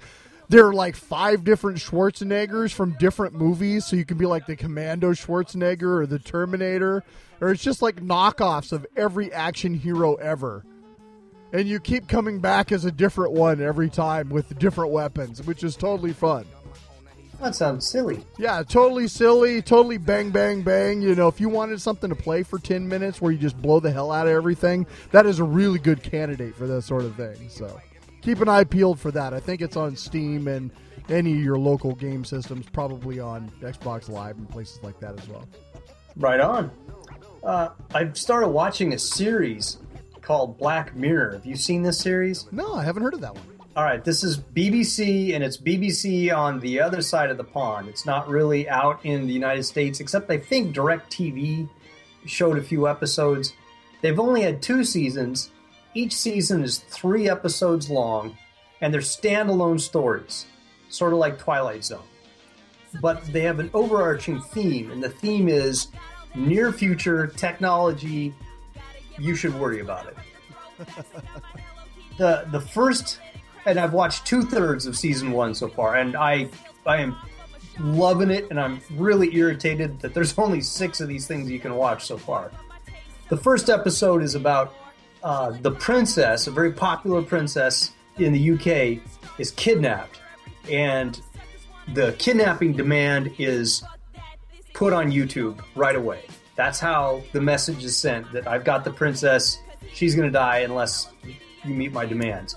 And the way the YouTube culture and the media shifting public opinion plays out, and what has to happen with the prime minister, the government will and won't do to get this princess back is amazing, and it's twisted as hell, Steve. You would like it.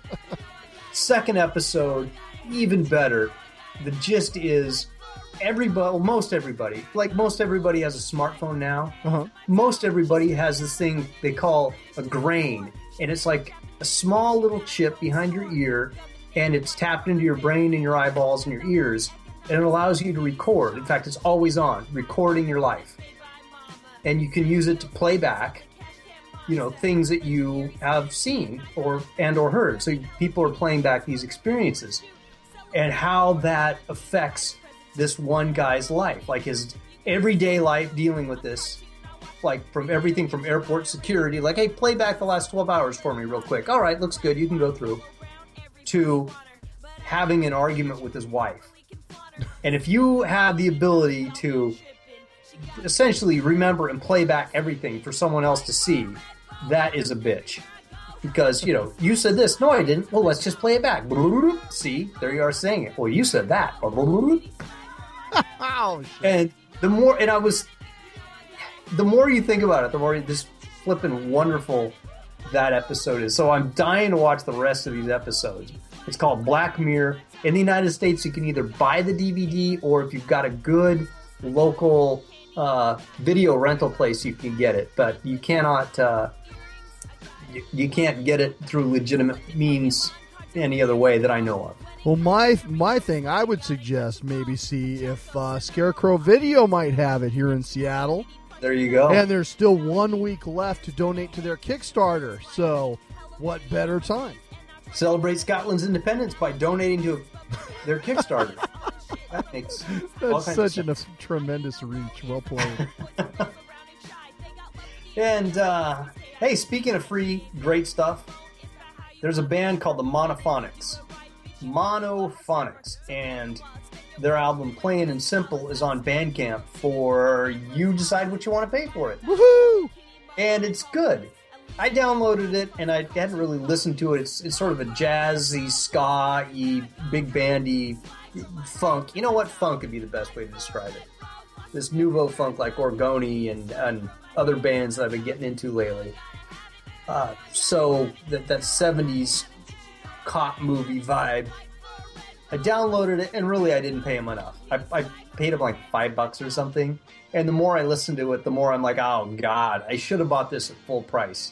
So I went and I bought their other 2 CDs into the infrasounds and In Your Brain.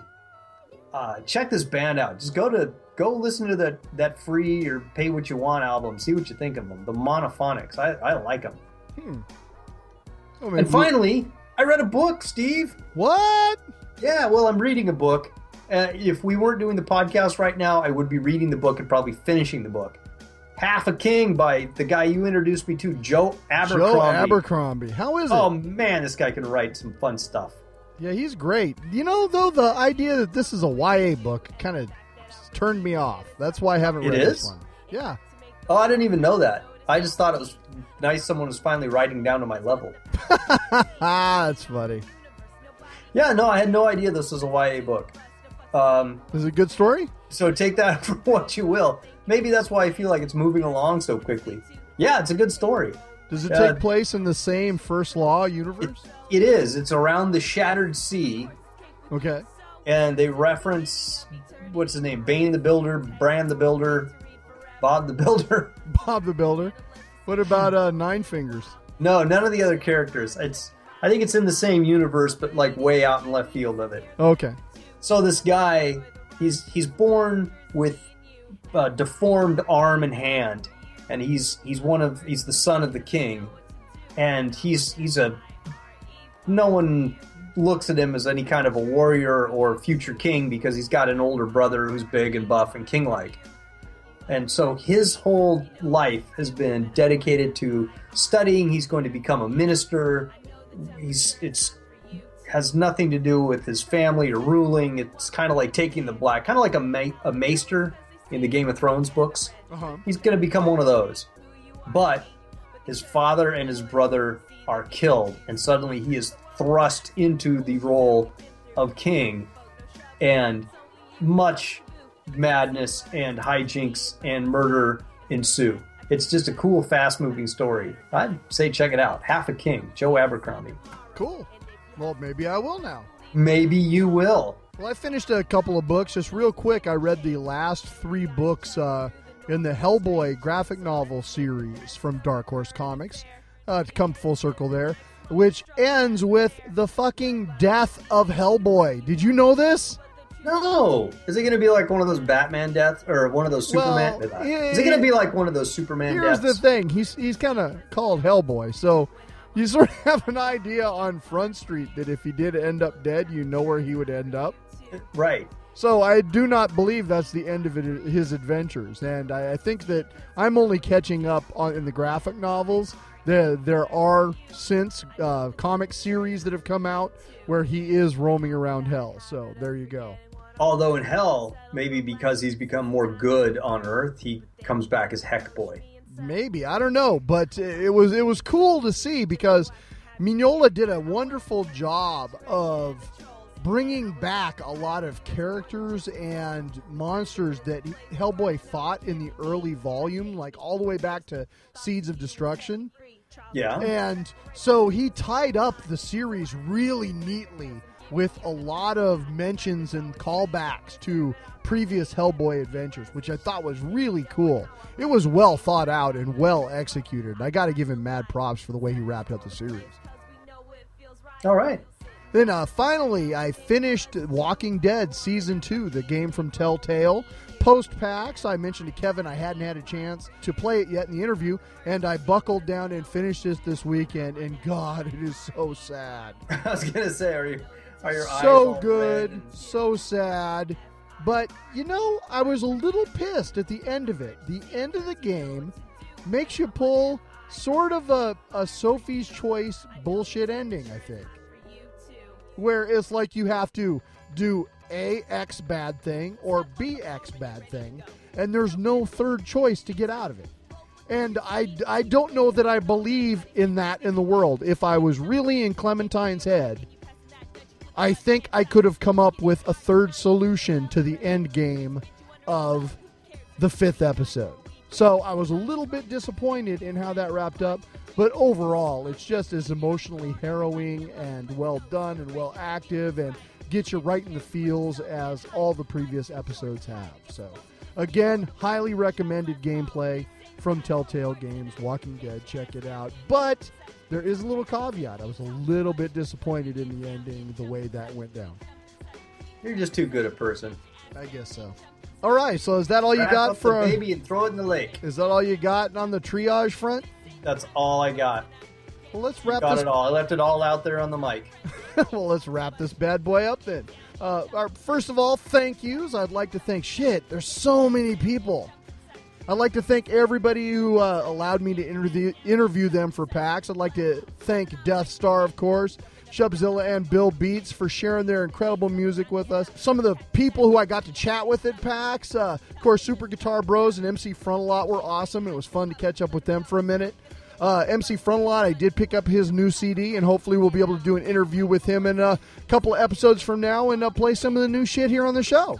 It is a children's album, I or know at least that. kids slanted. Question Bedtime, it is called. Which, who doesn't question bedtime? I mean, you I should. question. You should. I don't think there is such thing as bedtime. All right, our usual bullshit. You can reach the show at 425-296-6557 or via email to steve@bonehand.com. Got new content on bonehand.com frequently. It's also the home of the heavy half hour sometimes. MightyWombat.com is where I live. And we've got a Facebook site. We've got Twitter.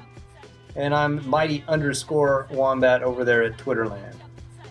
You can also follow Bonehand on Twitter, and we have a BoneBat feed there as well as a BoneBat Facebook page where you can find frequent jokes, videos that we find, other cool stuff, a lot of times cheap music or games. Bear on bear oral sex. Yeah, really, we've got all your needs covered at the BoneBat Facebook page, so you should be following that right now. As a matter of fact, I think we're pretty close to 250 followers there. So if you don't like us already, come like us. What the hell? We're likable. We are. You can do that. Again, thank you for listening. If you like what we do, please spread the word and tell a friend. Our closing tune tonight, the appropriately titled Closing Credits, the final cut from the brand new album Dinner and a Movie by SHUBZILLA and Bill Beats. I hope you dig it. And again, I'm Steve. This is Gord. And until next time, have a good one. Have a good one.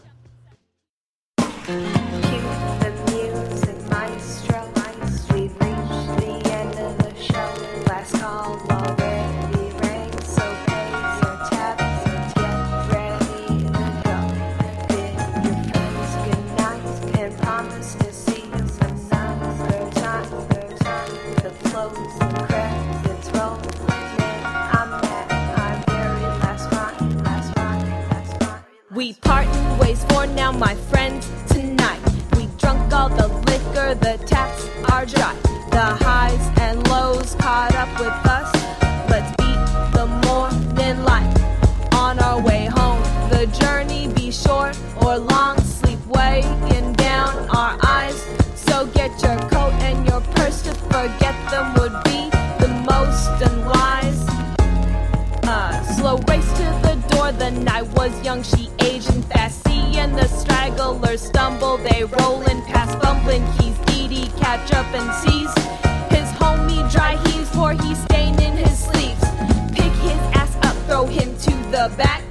Another night tore the fuck up.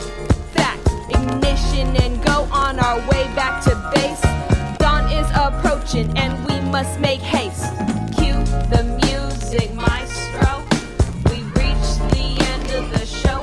Last call already rang, so pay your tab and get ready to go.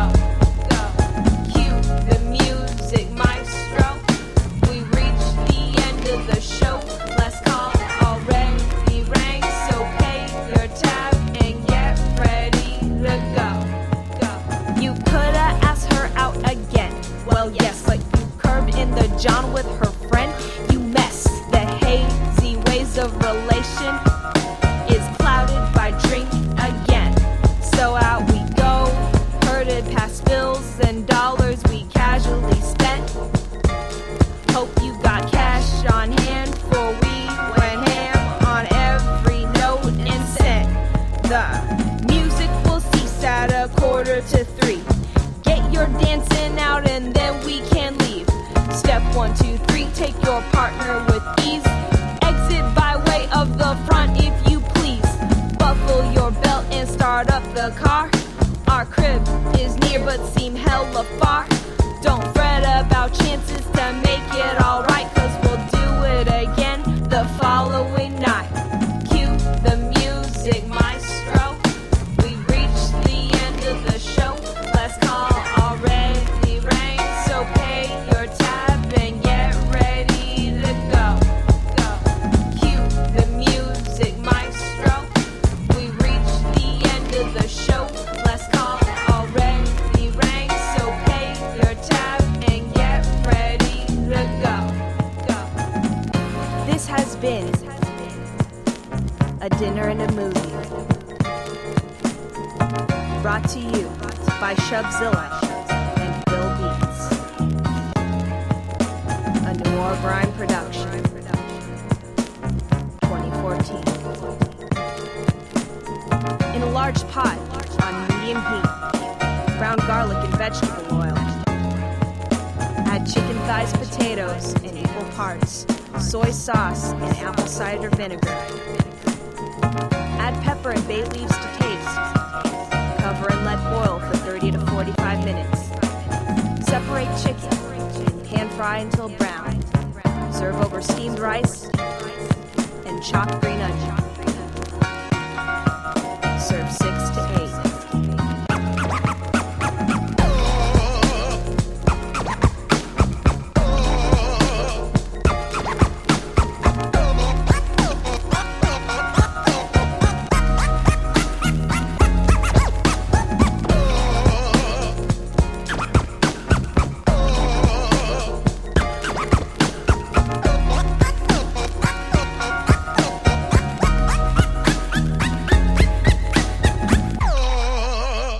Who doesn't question bedtime? I mean, you I should. question it. You should.